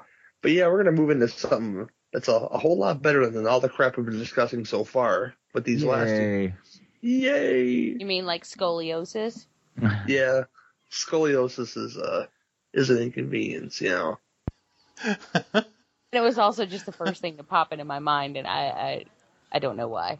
My wife has that. Oh my God. Of all the horrible things I could have chosen. Did someone stick magnets on her back brace? No. I'm the Mary, and she's the Rhoda. I'm the Mary. See, just throwing those references out there that some folks may get, and like I said, if one joke lands to one person, I feel like I'm doing my job. See, we've saved a life. We saved a life, yes, with laughter, perhaps. But right after this, we are going to discuss a film that's near and dear to my heart. The 1987 classic, The Gate. Talk to you guys soon. My old-fashioned cooking, caviar and champagne, a meal at McDonald's. Nothing fills a man when he's hungry for love. Give him love, make him feel alright. Give him love, help him sleep at night. Give him love, give him one more bite. He's hungry for love. Give him that. Woo, and that's a sweet Jamaican. A slow spoon of powder. A half a pound of Bushnells. Nothing gets you high when you're hungry for love. Give me love, make me feel alright. Give me love, help me sleep at night. Give me love, give me one more bite. I'm hungry for love. Give me love, give me love. Woo! Give me some loving. Give me some loving. Give me some loving. Give me love, give me love.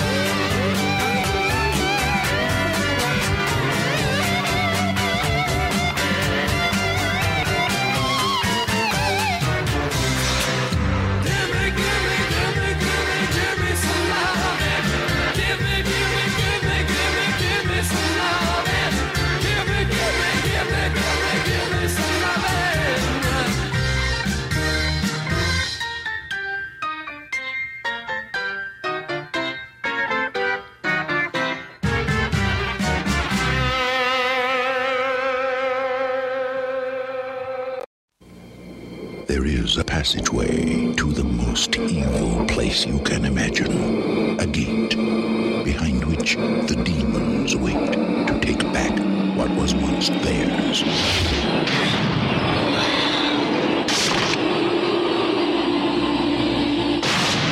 And now, someone has opened the gate. And there's this weird tearing sound in there. It's the decomposed corpse of her dead father. Oh no. He's tearing out hair by the hands. I'm calling the police.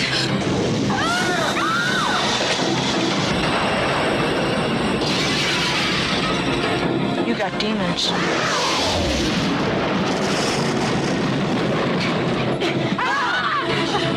You mean you guys were serious about that demon stuff?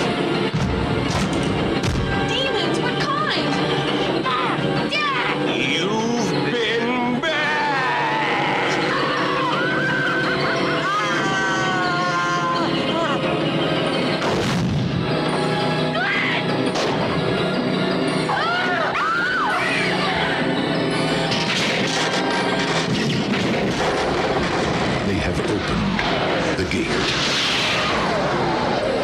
Pray it's not too late.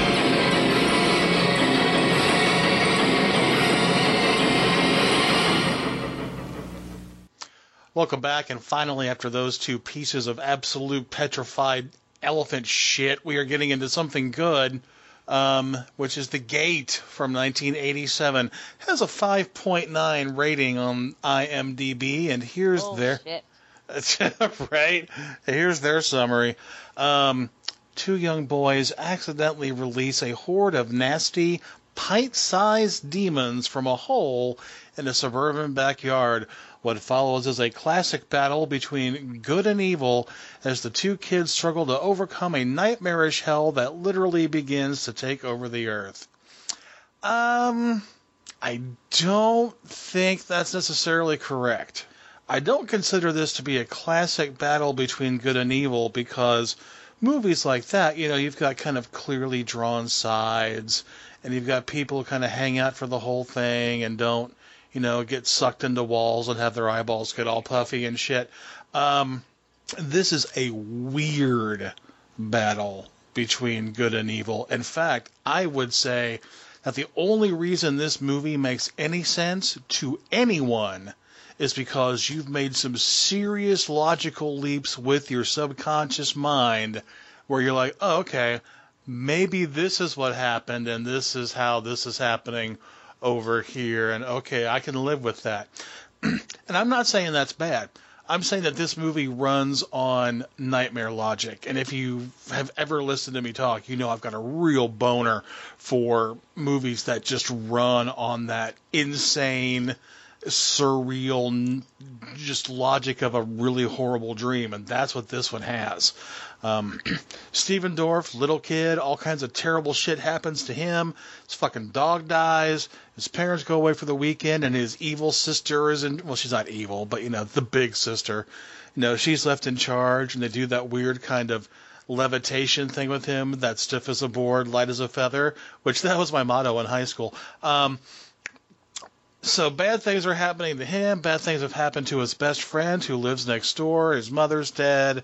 His father is absent, so now he's just, you know, running around listening to heavy metal, Canadian heavy metal, for that matter, because he's got a big Killer Dwarfs patch on the back of his vest. So, yeah, they listen to some heavy metal backwards, and I guess that's what opens up the hole in the kid's backyard. Nope, that's not how it happens. See, and that's what everybody thinks. This is a backwards heavy metal movie, you know. Like, and if that were the case, Sammy Kerr should have showed up at his fucking front door. There shouldn't have been a hole in the backyard. Skippy should have been there. Exactly, Skippy should have been there. So yeah, there's a lot of things where it's like, how did this happen? Why did this happen? I'm not really sure what's going on here, but this is really cool and kind of freaking me out. So anyway. We'll come back to that, but I want to hear what everybody else has to say about this. Let's start with Jamie. I love this movie. I love this movie so much. This is, oh man, it just speaks to me on, like, being a kid in the 80s was the fucking bomb. And this is the kind of shit that we got. Like, I was reading some comments about this on a feed, earlier today while I was watching it, and somebody said, I wonder how many people were tricked into thinking this was a kid's movie because kids were the main protagonists. And I'm like, fuck you, buddy. This was a kid's movie. Like, when this came out, I was right between the age of Glenn and his sister. Like, I was like dead center of them roughly. And this was what we did. Like, if it had been any less dark than this, or if it had been anything different, I would have been fucking insulted. Yep. You know, because when I was growing up, we weren't a bunch of pussies, you know, and, like, you go back and you watch Monster Squad, and Dracula called a little girl a bitch in that movie. And, you know, that's the way we rolled. And I was thinking, you know, they don't really do movies like this anymore. Like, I can think of no recent films where, like adventure type films where kids like really take on the evil. But you know, back then that was like a thing, you know, they had Monster Squad, and then we had just like adventure movies like Goonies and Explorers, and then of course Adventures in Babysitting. And nice one. Very nice one. Don't forget Rooskies. Yeah. Oh shit. Oh, My science project. Yes, but there. I mean, see, but I mean now it's all like young adult, like Fifth Wave or Hunger Games or whatever. I mean they're older kids, but you don't really, or at least if they're out there, I don't know about them, like younger kids doing shit. And this was. These kids were my age. I was in there with them. I was watching this stuff. This was for our age group back then. And so anyone who thinks this is too dark, for someone that age, I don't know what the hell you're on, because this was, like I said, I would have been insulted. Like I said, I would have been insulted if it was anything other than kid getting his eye poked out by a fucking Barbie leg. I mean, it's I love it. And, like the Harryhausen-esque effects are just awesome. Remember the first time on the commercial? Remember, Jamie specifically, the first time you saw the commercial and the big dude fell, and as soon as he hit the floor, all the little fucking stop-motion dudes came out of him? Do you remember that and how awesome that was? It was so I could not great. wait to see this movie when it came out. My friends and I were there, and I was so excited, and that's all we talked about for a long time. And it was just super exciting. This was one that we rented a lot. It just is a huge part of me growing up. And watching it, I haven't watched it in a long time. So watching it for this, Brian was like, "Do we need to watch that? You don't need to watch that, do you, for the show?" And I'm like, "Yes, I do." Okay, I probably didn't, but it has been a long time, and I wanted to be fresh, but really I just wanted to watch it again, and it's just, I was so glued to it the whole time I was watching it. It was just like, I felt like it was the 80s again. I really did. It just took me, and oh my God, it holds up so well. We get the fantastic effects with the latex walls, that today would be CG, for no apparent reason. Yep. It's so Lovecraftian in its elements because, it's like, they specifically talk about the old gods and, the gods that were here, pre-Christianity. And he's like, and then when they whip out the Bible, he's like, they're older than the Bible. We've got, of course, the metal references, in order to close the gate, if you play the record backward, it tells you how to close the gate, which I would think clearly didn't work because all those guys got killed in a plane crash after they made this album. So I don't know if I would trust their antidote to anything. If you play the record forwards, it's Leonard Skinner. I love the zombie. The only thing that really kind of bothers me is the super quick ending we get with this rocket ship. I feel like it just sort of is like, oh, here we go, because I just don't feel like blowing up something like this would be the thing to do. I really don't know that would be enough, but whatever, I'd take it. Like I said, it's a kids movie, so I'm going to give it that. I'm going to go with that. And all the fashion and the hair, and I'm like, do you think for 1 second I didn't dress just like that? Except for the sister with the cum bangs. I did not, which that's something about Mary. I did not. Hot. I did not have that haircut. I did have high bangs at one point, but I always had long hair, so it wasn't the exact same. But it just. Man, I'm going to stop gushing now, but if you haven't figured it out, I liked it. Well, let's move on to our illustrious host, Mr. Hill. Gary, what did you think of this movie? Well, this is special to me because it's the first horror film I ever saw ever. So it's one of those movies that my Uncle Tim had at his house. I spent a lot of time over there, but he had 3 tapes that he recorded stuff off of HBO with. I think Revenge of the Nerds was on the tapes. Howard the Duck was on there. Short Circuit, and then there was this. And I watched this a lot. Damn, it's like the 80s Crash Course. Yes. And I watch this the most, I think. It's great. And you mentioned the metal record, opening the gate to hell, which in another film it probably would have been the case, but this time around, a meteor crashes in their backyard and breaks down a tree, and of course they find the meteor and another closed meteor, which all I could think about was Jordy Verrill, the whole time. Meteor shit. Especially when they broke the meteor open, and that you lunkhead. This will be worth thousands up at the college. That's kind of looking BAD. Oh man, but yeah, what opened the gate to hell was somehow words got burned onto one of those. If you guys had these, I'm sure Merriman has had these before. These magnetic tabs that you would get at a grocery store that you could draw on and lift up the paper, and then it would go away. You could draw again. Mm-hmm. Yeah, so apparently the words to open this gate to hell were etched onto this pad. So essentially a $1 thing that's supposed to give you joy opened the gate to hell for these kids. And I thought that was pretty awesome. And this makes sense, but you're making a lot of jumps here, Gary. I'm just saying. It's shit that is not explained in this movie. So poverty is a hellish thing, and I was Poe, so it was a cheap toy to have, and that cheap toy was a very bad thing in this movie. So that's pretty awesome. I couldn't keep those for very long because if you pressed too hard, then it would leave like permanent indentations in the top layer of the plastic, and I always ran through, like basically destroyed mine pretty quickly because I was a hard writer. That's why they cost $1, Jamie. That's why they cost $1. Yeah, I had a better luck with Wooly Willy. Okay. I'm always jealous of Lewis and Lewis's swagger, and his denim jacket with the big patch on the back.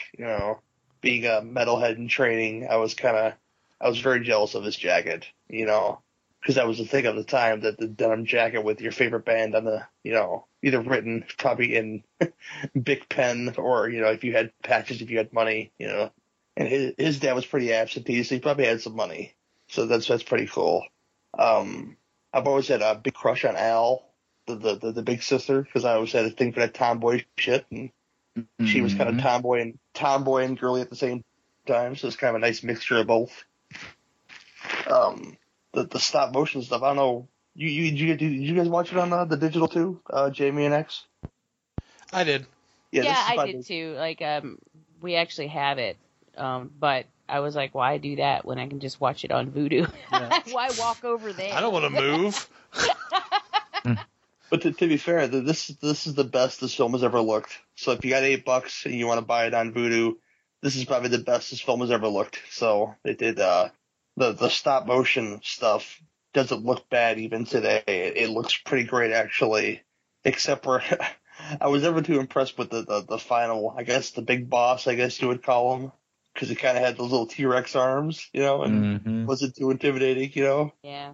He was just kind of there doing stuff and shaking poor Glenn around in the air and throwing him around. That was kind of funny. You mentioned the part where Glenn does in the big creature, and it is redundant and stupid, but I love the part where Glenn just flies out the front door. He just keeps spinning midair. That's funny. funny. That part where he would totally be dead in real life. Yes, indeed. Yes, indeed. Here's the thing I never got about the final big boss. He shoots the rocket at it, and this hatch opens up in the big boss's stomach before the rocket ever hits it. Like, welcome. You're about to impregnate me. And then I just never understood that. Sorry. Just never made sense. This film's great because it's one of those films that I can turn on and that I've seen easily 50 times, and it never disappoints. And I'm going to kick it to Merriman before I see all the really good stuff. Merriman, what do you like about this film? Well, it wasn't. I love how he's like, Merriman, what do you like about this film? Like, it wasn't a do you like this film? It was a what do you like about it? You get no option. There's an expectation here. Well, I won't disappoint this time. I definitely do like this movie. While it wasn't my first horror movie, it is something that I saw at a very young age. It aired on a local hosted horror show, or kind of horror. Yeah, a horror is called Fright Night Theater.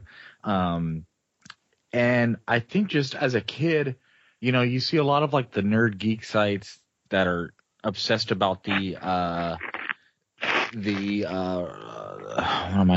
word am I thinking? The memories of like watching like cartoons and stuff as a kid, and why I watched all that shit too.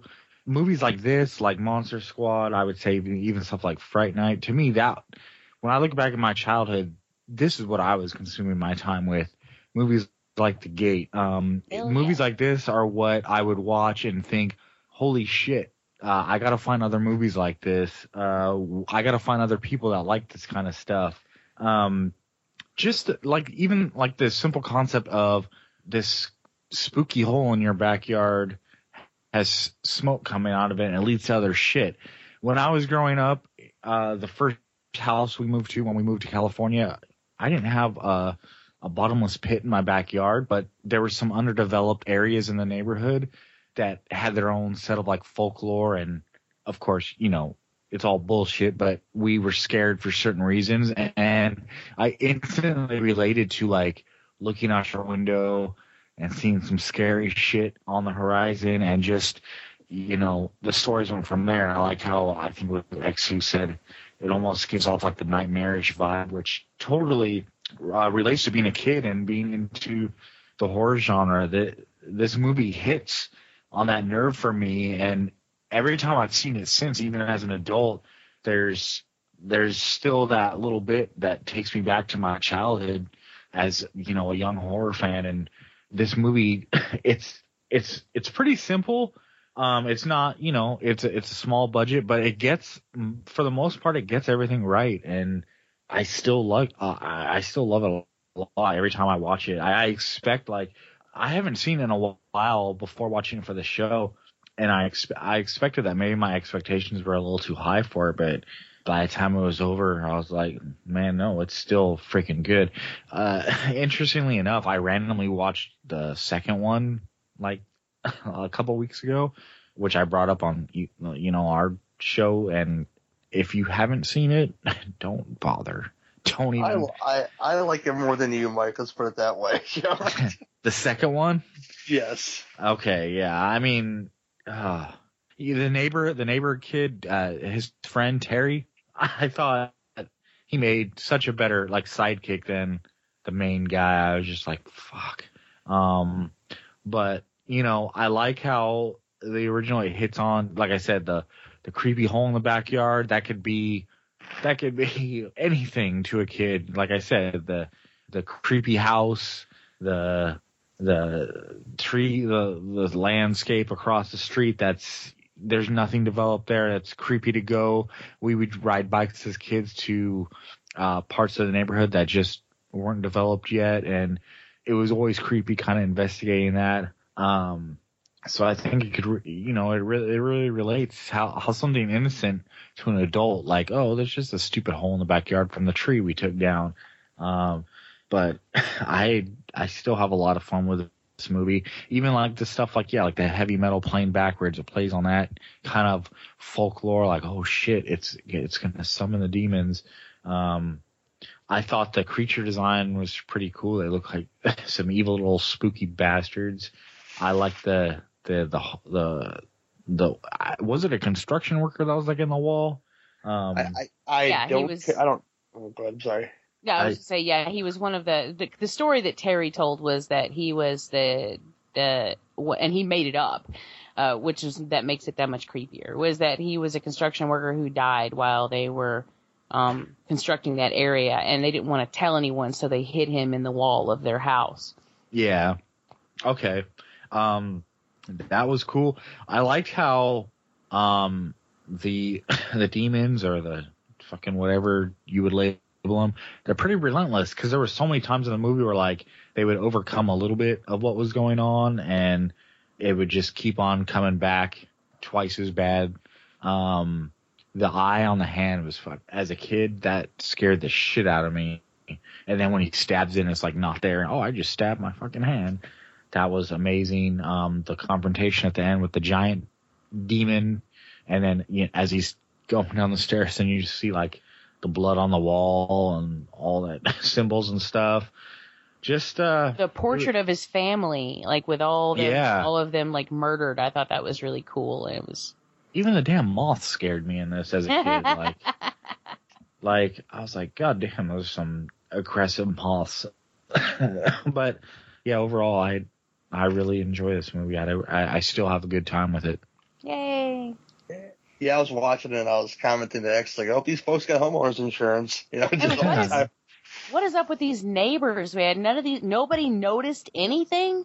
Yeah. I mean, good Lord. The people in suburban areas are, they're supposed to be, they know their neighbors, and that just, they had nothing to do with any. They're like, oh, nope, I hear nothing. This wasn't Cuesta Verde we're talking about here. And were the kids watching, like, Cannibal Ferox on the TV downstairs? What? Well, I actually said, I was like, are they watching Cannibal Holocaust? And Brian was like, I think it's actually Cannibal Ferox. And you'd only get to see a couple snippets of it, but that's exactly what it looks like. And so I actually went online and I waited for the to roll to see if they credited anything, and they didn't mention it at all. So then I went all over the internet trying to find out if anyone had ever mentioned, exactly what they were watching on TV, just to see, because that random shit, you can find anything on the internet. I couldn't find anybody talking about it, not even a word. But what we surmise is that it was likely Cannibal Ferox, but that's bizarre,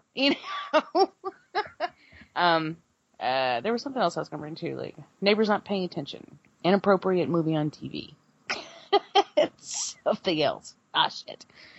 Anyway, goddamn, this movie's fun. Yeah. From what I can see, well, their house got destroyed anyway, but a lot of the stuff. Well, the demons are. I thought you saw just enough of the demons for you. You knew there was a lot of them, but you didn't see a ton of them doing stuff. But they were intimidating enough for you to know that they were there and they were apparent. But I thought a lot of the stuff was whatever this force was, playing on their personal fears and nightmares, which something I didn't notice watching all the other viewings and watching it now with a critical eye. Like as far as I keep saying Lewis, but his name is Terry. But Terry's mother, they tell you that she's died. She's been dead for a while, and it plays on him. But of course, it's the dog, and Terry throws the dog down, and then does that kill the dog? You don't know if that kills the dog or not. The dog was dead already, could have been, but that was a big part of the film that I thought I enjoyed more this time around from all the other times I watched this film. That I caught something new that it could be. I could be totally wrong, of course, but I thought that accident, like you mentioned, the family photo of all of them being dead, that was pretty bizarre. Mm-hmm. And that played on a little Stevie Dorff, who I thought was a little bit. I hate to call a kid a little bitch, but he cried. He whined a lot. He did. He's like, call mom and dad. Call mom and dad. Oh, shut the fuck up. They're coming home tomorrow. You don't need to call them now. Oh, but he was the youngest character there. He didn't know how to handle that shit. Well, no, I know. But and I also really did like him as a person, because when Terry was like, how long do you think these moths can breathe without air? And he's like, dude, that's cruel. I was like, he is a sweet kid. Like, I like him. He's a good guy. And that's like really all the characters, like even the shitty sisters who were kind of bitchy. They weren't that bitchy. They were just playful bitchy. I mean, they just, and they were cowards, but, whatever. No one was a straight up asshole here. Like Eric, went all over town trying to find an open animal shelter to drop off their dead dog, which I'm like, why would you even do that? Why wouldn't you just bury it? You got a hole back there. I mean, that's where my mind would go. But I wouldn't take the family pet to an animal shelter in my parents' absence. I would, I don't know, they're coming home tomorrow. I'd let them decide what to do with it. But anyway, that's neither here nor there. But they were nice kids, These were good, nice characters. And that's something that we had a wealth of back then. We don't so much have that now. Truth. Yeah, they really did have a real mean-spirited friend in this movie that you didn't give two shits about, and all of a sudden something bad happens to that character, and, you really don't care. But then these were all pretty good-spirited kids, except, like you said, the sisters, Well, just give them some Gerbers or something. Just shut the fuck up, I mean, but that's like that's just the way it's supposed to be. You're supposed to like fight with your siblings, friends, or whatever. I don't know. Terry even, like, the moment where he throws the dog down and then they come out of their bedrooms and he's down there with the dog and he's like petting the dog and he looks so incredibly remorseful. That breaks my heart a little bit, because this wasn't even his dog, but he feels really bad, you can tell. And that's a very sweet moment. Sad, moment, but sweet. And then he's like, that's okay, he was 97. Well, see, you smell your 97. Smelly dog. That's okay, though. I'm a dog person, so I felt a little sad when the dog died, but I love this film because it's suburbia. It's that cul-de-sac feel, same way I felt it. Not a better movie than this, but like Return of the Living Dead 2 pulled it off pretty well. Yeah, for sure.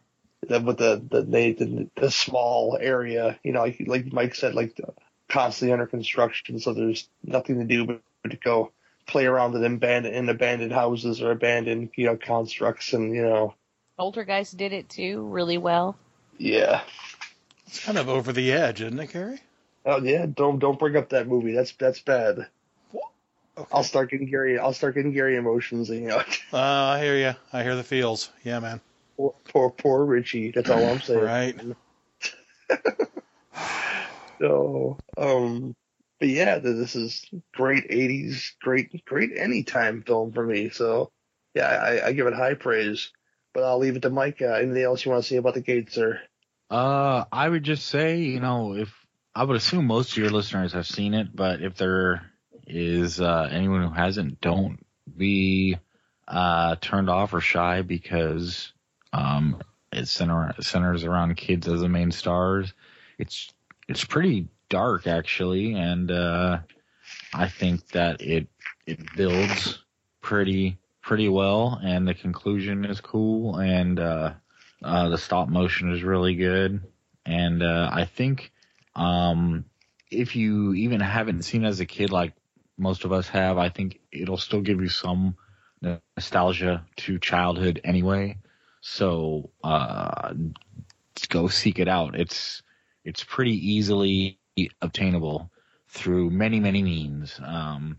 So track it down and watch it. And there is a sequel out there, but that's a discussion for another time. Jamie Jenkins. Chances are if you're around my age, you saw this movie. But if for some reason you didn't, then you definitely need to watch it. And I think Mike is absolutely right. Even if you didn't see it at a younger age, when you watch this movie, you will feel it. Yeah, not. Anyone younger than that who maybe hasn't had the opportunity for whatever, maybe this is what's wrong with the whippersnappers today. I don't know. Maybe they're not being raised right. Maybe they're not being raised on the right shit. I don't know, but I just feel like there's a distinct difference between our generation and then the very young generation who are just, I feel like they're coddled too much, and everything is nerfed for them, and everything is wrapped in rubber. And it's just like, oh, we can't give them something, we can't let them watch something that might scare them. That would be awful. If you have kids, let them watch this movie. I think it's important. Maybe not if they're 2, I don't know the kids if they won't get it. Because I was like 13 when this came out. So, just kid. But, I could have watched this when I was 8. It just, of course, I don't know, to be fair, at that point I was already watching, whatever. Anyway, watch the goddamn movie. I don't know what I'm talking about anymore. I'm old. Sometimes I lose my train of thought. This is how you do it.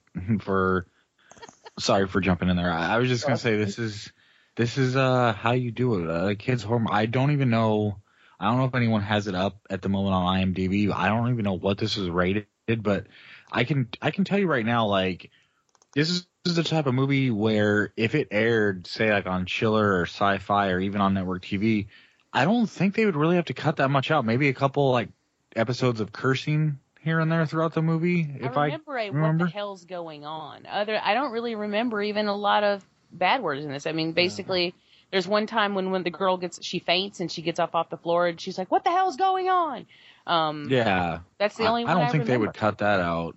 But, I mean, it's an example of how to do a movie. Like, you can do scary without, needing to go overboard in the other departments. And I think this movie, for that age group, would be pretty dark and scary. And I'm trying to think, because I don't know if it was rated R or PG or PG-13, Mike.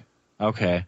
And you just see that, like, most, and not all, because you don't want to generalize, but like PG-13 movies, a lot of the horror ones today, they don't have kind of this dread feeling to them like that this does. I would almost say, like, the movie, I think for a kid watching, it almost gave you like that unsettling feeling. But for me as a kid, that was great. Like, that's what as I was watching it, it's what made me want to seek out more, just because it was kind of unsettling. And it was just, like I said, a pretty simple concept, but to me, that's everything you want in a horror movie has kids. That's how to do it right. So I'll shut the hell up and let it get to X. Again, this is a movie that I think we all love this movie. I don't think we can all explain this movie. Even during this conversation, we were like, no, that's not what happened. And that's fine. I don't have a problem with that because, again, we're running on that kind of dream logic where not everything is spelled out, not everything specifically makes sense, and even worried about, like you were worried about dialogue for whether it be edited for television, there's not a whole lot of dialogue to this. It's really kind of a minimalist approach to horror because everything is so visual. And it depends so much on what your imagination is doing with the film in like the back of your mind, where it's putting things together and it's making those logical connections that aren't necessarily spoken. And again, if you're a kid, that's great. That's fucking educational. That's some helpful shit. That's what another thing the kids don't get nowadays is the opportunity to figure things out for themselves, And, preach it. And wonder, how did this work? Why did this happen? Let me think about that before I go to fucking Google and ask somebody else. So, yeah, I'm pinpointing what your age is, Jamie, just by what you've said about this movie. I'm a couple years older than you are. And, yeah, I saw this in the theater, too, and I would not hesitate to take a 7 to 10-year-old kid to it. I wouldn't even blink. I'd be like, yep, let's go. This is cool. Let's roll. Hell yeah. Because, yes. Yeah, because you need to see shit like this. You need to see fucking monsters coming out of your walls, and you also need to see a kid be the hero. Mm-hmm. No matter how weirdly that third act panned out. I'm a hero because I've got a rocket. I got a rocket. Because I gotta be. Yeah. Yeah. I just punched an eyeball out of my palm. I guess I'll go get the fucking missile. Just be done with it. But yeah, kid is a hero. Good. I mean, yeah, fucking Terry was messed up, but he was still, like the best friend the kid ever had. The big sister wasn't a total bitch. Al, Krista Denton, Gary, I know where you're at right now. So yeah, it's like healthy relationships and dealing with really scary stuff in a manner that a child would have come up with. So it's great.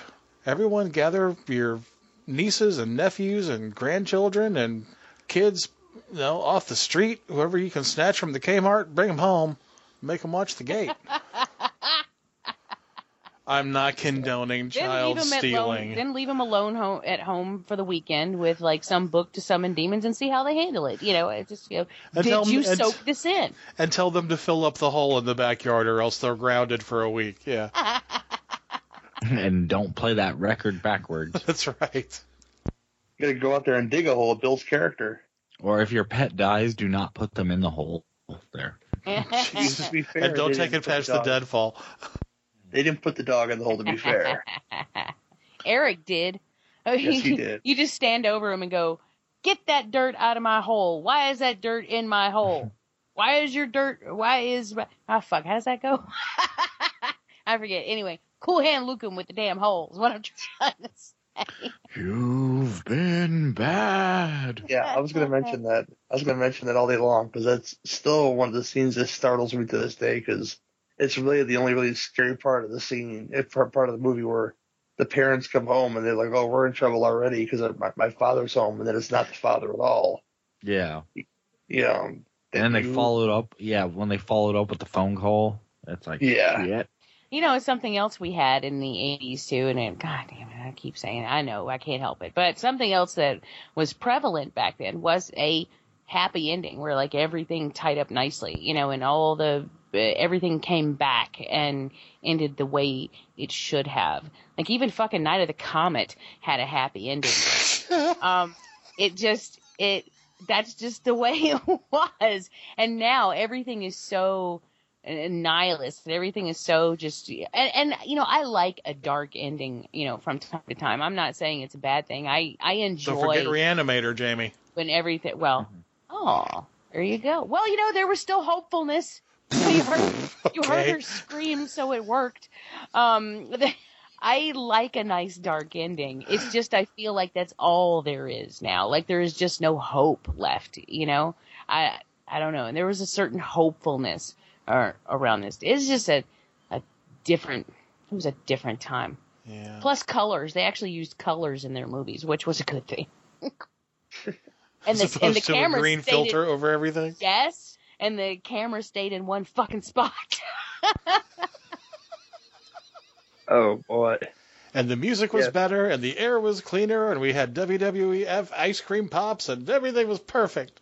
Oh, I miss those. The ice cream bars, that was like my number one selection off the ice cream truck. We had a fucking picture of Ronald Reagan on my living room wall, which I never will ever understand. Jesus, what? Yeah, seriously. My granddad, I told you I was raised by my grandparents. My granddad was a huge Reagan fan, and we had a framed picture of Ronald Reagan on my living room wall. And my grandmother also voted for Reagan, but not because she really cared about politics. She just thought Mondale was ugly. She was ahead of her times. Unrelated, my mother used to have a giant poster of Joe Montana framed in our house. Yeah. Oh, man, I love Joe Montana. My grandmother, I shit you not, my grandmother had an oil painting in her dining room of me, and it was the most god-awful thing in the world. No, Jeffrey, sit still. Dude. Well, at least she knew you. Yeah, that's true. She's like, I want to paint you wearing only this. I was all stretched out on that Shea Lounge, and, you know, I had that diamond. It was awesome. Did you say paint me like one of your French girls, like Grandma? One of your French girls. This show is very revealing, I will say. This is all to your benefit, people, okay? We're getting into the beef portion of the show. But if I haven't said how much I love this movie... Sometimes beef goes rancid. Yes. Ain't that the truth? If I haven't said how much I love this movie during this review and you guys aren't listening then, so I'm not even going to go anymore because it's all been said. And we'll go straight into ratings. I'll start with our guest, Mike. What's your rating for The Gate? I am going to say this one gets 8 out of 10 for me. Great. Jamie? I'm going to say a 9. There really is very little that I would change about this film. I mean, really the only thing I said that I have issue with is I think that the end felt a little bit rushed. It was a little bit too easy. But then, fuck that. At the same time, it's a kid's movie. So, you know, what do I want? But yeah, this is a 9 for me. This is super, super solid. X. The Gate is great. I give it an 8. Great. Yeah, sentimental value probably play a role in this, but I'm going to try to rate it, you know, directly and say there's, much like Jamie said, there's not much wrong with this movie. I have a theory about the rocket, too, being, you know, it's pretty much set up that the sister has outgrown Glenn And that's something they used to like to do together, was blow off those rockets. And, the fact that she spent all of her dough at the mall to get him a rocket so they could set off together was, I think, that the power of love was in that rocket. And that's what destroyed the creature. So it was a love rocket? Yes, the love rocket. Yeah. Did he fire his love gun? No, don't make it nasty. Okay, that's all I'm saying. What the fuck? How can you not make it nasty? It's just visually, the monster's love came down, and okay, I'm done. The love that this brother had for his sister. That's all I'm saying. And not in a weird way, The Gate, the prequel to Flowers in the Attic. Definitely. And I'm going to recommend The Gate 2 Trespassers because it's a film I enjoy. You get Glenn back in the movie, like Mike said, and he captures little creatures, and all of a sudden he has like genie powers, and they make wishes, and eventually their wishes literally turn to shit. But I think the climactic end of that movie is a lot better than the movie allows it to be. Which it had the same director and everything, so. Mm-hmm. So it's free to watch on YouTube if you guys want to check it out. This movie, I think it has a nice, I don't forget what's on there, but there are extras on the Lionsgate edition to this film if you guys want to pick it up from Amazon. And with that, we'll come back, we'll close out the show. Once there was a show called the Not So Evil Episodes Sidecast. It was a long name, Batman. No one could ever remember. They released 25 episodes of brilliant film criticism. And like that, he's gone. Now, 6 months later, we're back. I didn't know we were gone. We've got a brand new name, new movies to review, but the same old attitude. Foul language and obscure references? Count me in. Each episode, we pick a topic, watch 4 movies related to that topic, then bicker amongst ourselves to decide which film is the best. We're the Theme Warriors! Join Iris, Jeffrey X. Martin, Doug Tilley, and myself for Theme Warriors. 4 people, 4 movies, 1 dynamite show. Catch us on iTunes, Stitcher, and the Horrorphilia Network of podcasts, as well as the Legion Podcast Network. That's the Theme Warriors. Don't want to sleep no more. Who are you people? An Evil Dead TV show? No way. Negan is coming to The Walking Dead. That's awesome. Don't you guys think a werewolf series is long overdue? Oh, hello there. Are you looking for coverage of horror on the small screen that you can't find on any other podcast? Then welcome to Evil Episodes Podcast, where we take an in-depth look at horror around the dial, covering everything from today's hits like The Walking Dead, American Horror Story, and The Strain. As well as looking back into the TV horror vault to discuss anthologies like Tales from the Crypt, Monsters, Masters of Horror. Yeah, but do any of those shows have werewolves in them? What movies will become a TV series next? Just how many more seasons will every CW show get? When will they put some damn werewolves on TV? Tune in to Evil Episodes Podcast for all your horror on television needs and more. I need werewolves. Hey, did I mention how Lovecraftian all this actually is?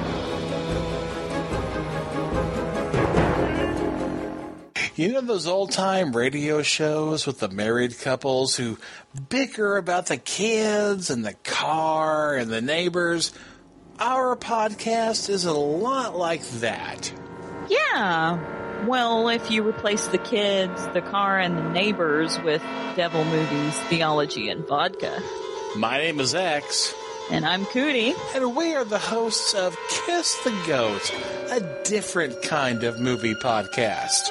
Every episode, we review a devil movie.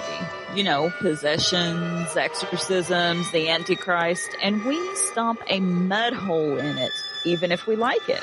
We are huge fans of comparative religion, and we love to compare real belief systems with what Hollywood seems to think belief systems are. But don't think we're not civic-minded, because each episode includes our Satan in the News segment, where our fearless correspondent, Sin Fallon, documents the eternal struggle between good and evil. And, as high-functioning alcoholics, we give every movie its own drinking game, so that you can enjoy the movie just like we did, ripped to the tits. And there is ever so much more to the show than that. And let me tell you, it ain't for kids. Hell, it ain't for most adults. But it might be for you. You won't know until you listen to Kiss the Goat exclusively on the Legion network of podcasts. That's Kiss the Goat. We're the lighter side of the dark side. My films! Oh, gimme! Ah, Chinema. Porkies? Meatballs too? Enjoy your crap fest. Oh, go read the bell jar, you poser! Klaus, prepare to feast your eyes on the majestic grandeur of the silver screen. Everyone makes mistakes. Take me, Michael Corbin. I was just your average underachiever flunking out of high school. And the only way to graduate was by taking a class trip to Europe with a French club. Michael Corbin, first class? First class? How? Ow! There's been a mistake here, which led to a case of mistaken identity. Walk quickly, they already know you're here. Hey, what are you doing? Eric Richardson, British intelligence. It turned me into a secret agent. Well, just who do you think I am? Michael Corbin, deep cover agent for the CIA. Michael Corbin, French class reject. Suddenly, I'm filling someone else's shoes. They'll adhere to any surface. And driving the company car. Get out of town. I can drive this baby out of here right now. Yes. Piece of cake. If I can just figure out how to get the window down. Yeah, funk driver's ed, too. I'm not complaining. They're gorgeous women.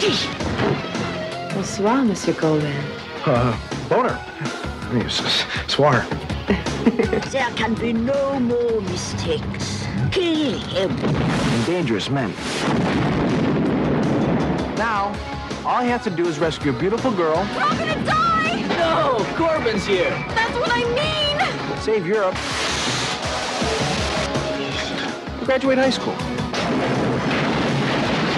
Who are you with? The French club. Hey, no problem. Richard Grieco, if looks could kill. The new American hero. Go! John Stamos is Stargrove. Vanity is Danja. Gene Simmons is Ragnar.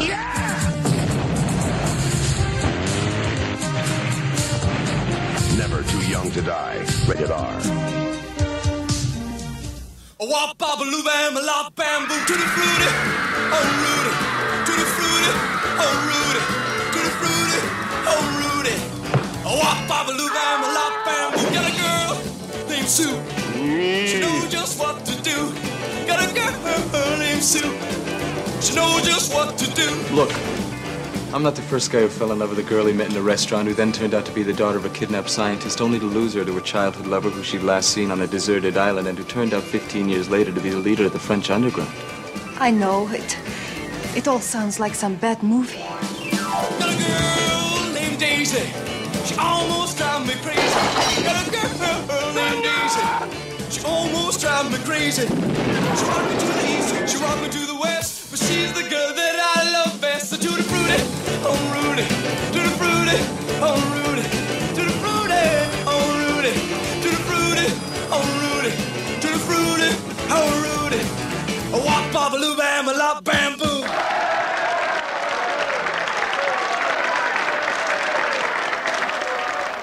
I'd like to thank Mike Merriman for being on the show and talking about 2 shitty movies and 1 good movie.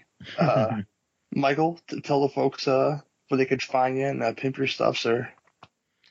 All right. Well, I do the Evil Episodes podcast with Jamie Jenkins, who you've been listening to all this episode, as well as Brian M. Sammons.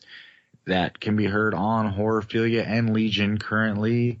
We talk a bunch of horror, but the main focus of the show is TV horror. So as you can imagine, Walking Dead, American Horror Story,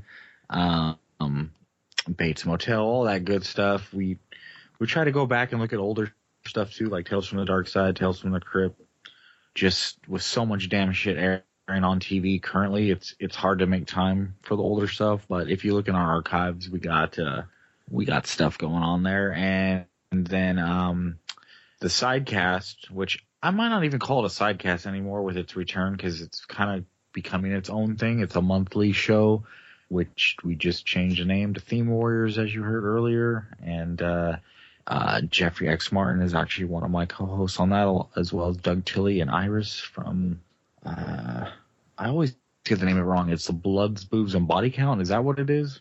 Badasses, Boobs, and Body Count. BB and BC. I always know the abbreviation. But Badasses, Boobs, and Body Counts. that's it. Jamie got it. So that, our return episode, will be recording in a couple days for that.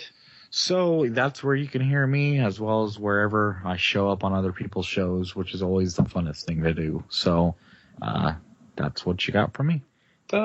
Jamie Jenkins. Yes. Well, I don't have to talk about evil episodes because Mike just did that. The Skeleton Crew is going to be making a triumphant return sometime in mid-February.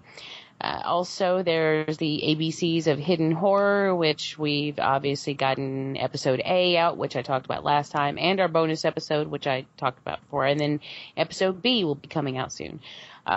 Very shortly, the second episode of Dark Regions Radio will be coming out, where we interviewed author John Langan. And I read 2 of his short stories. They're super short stories.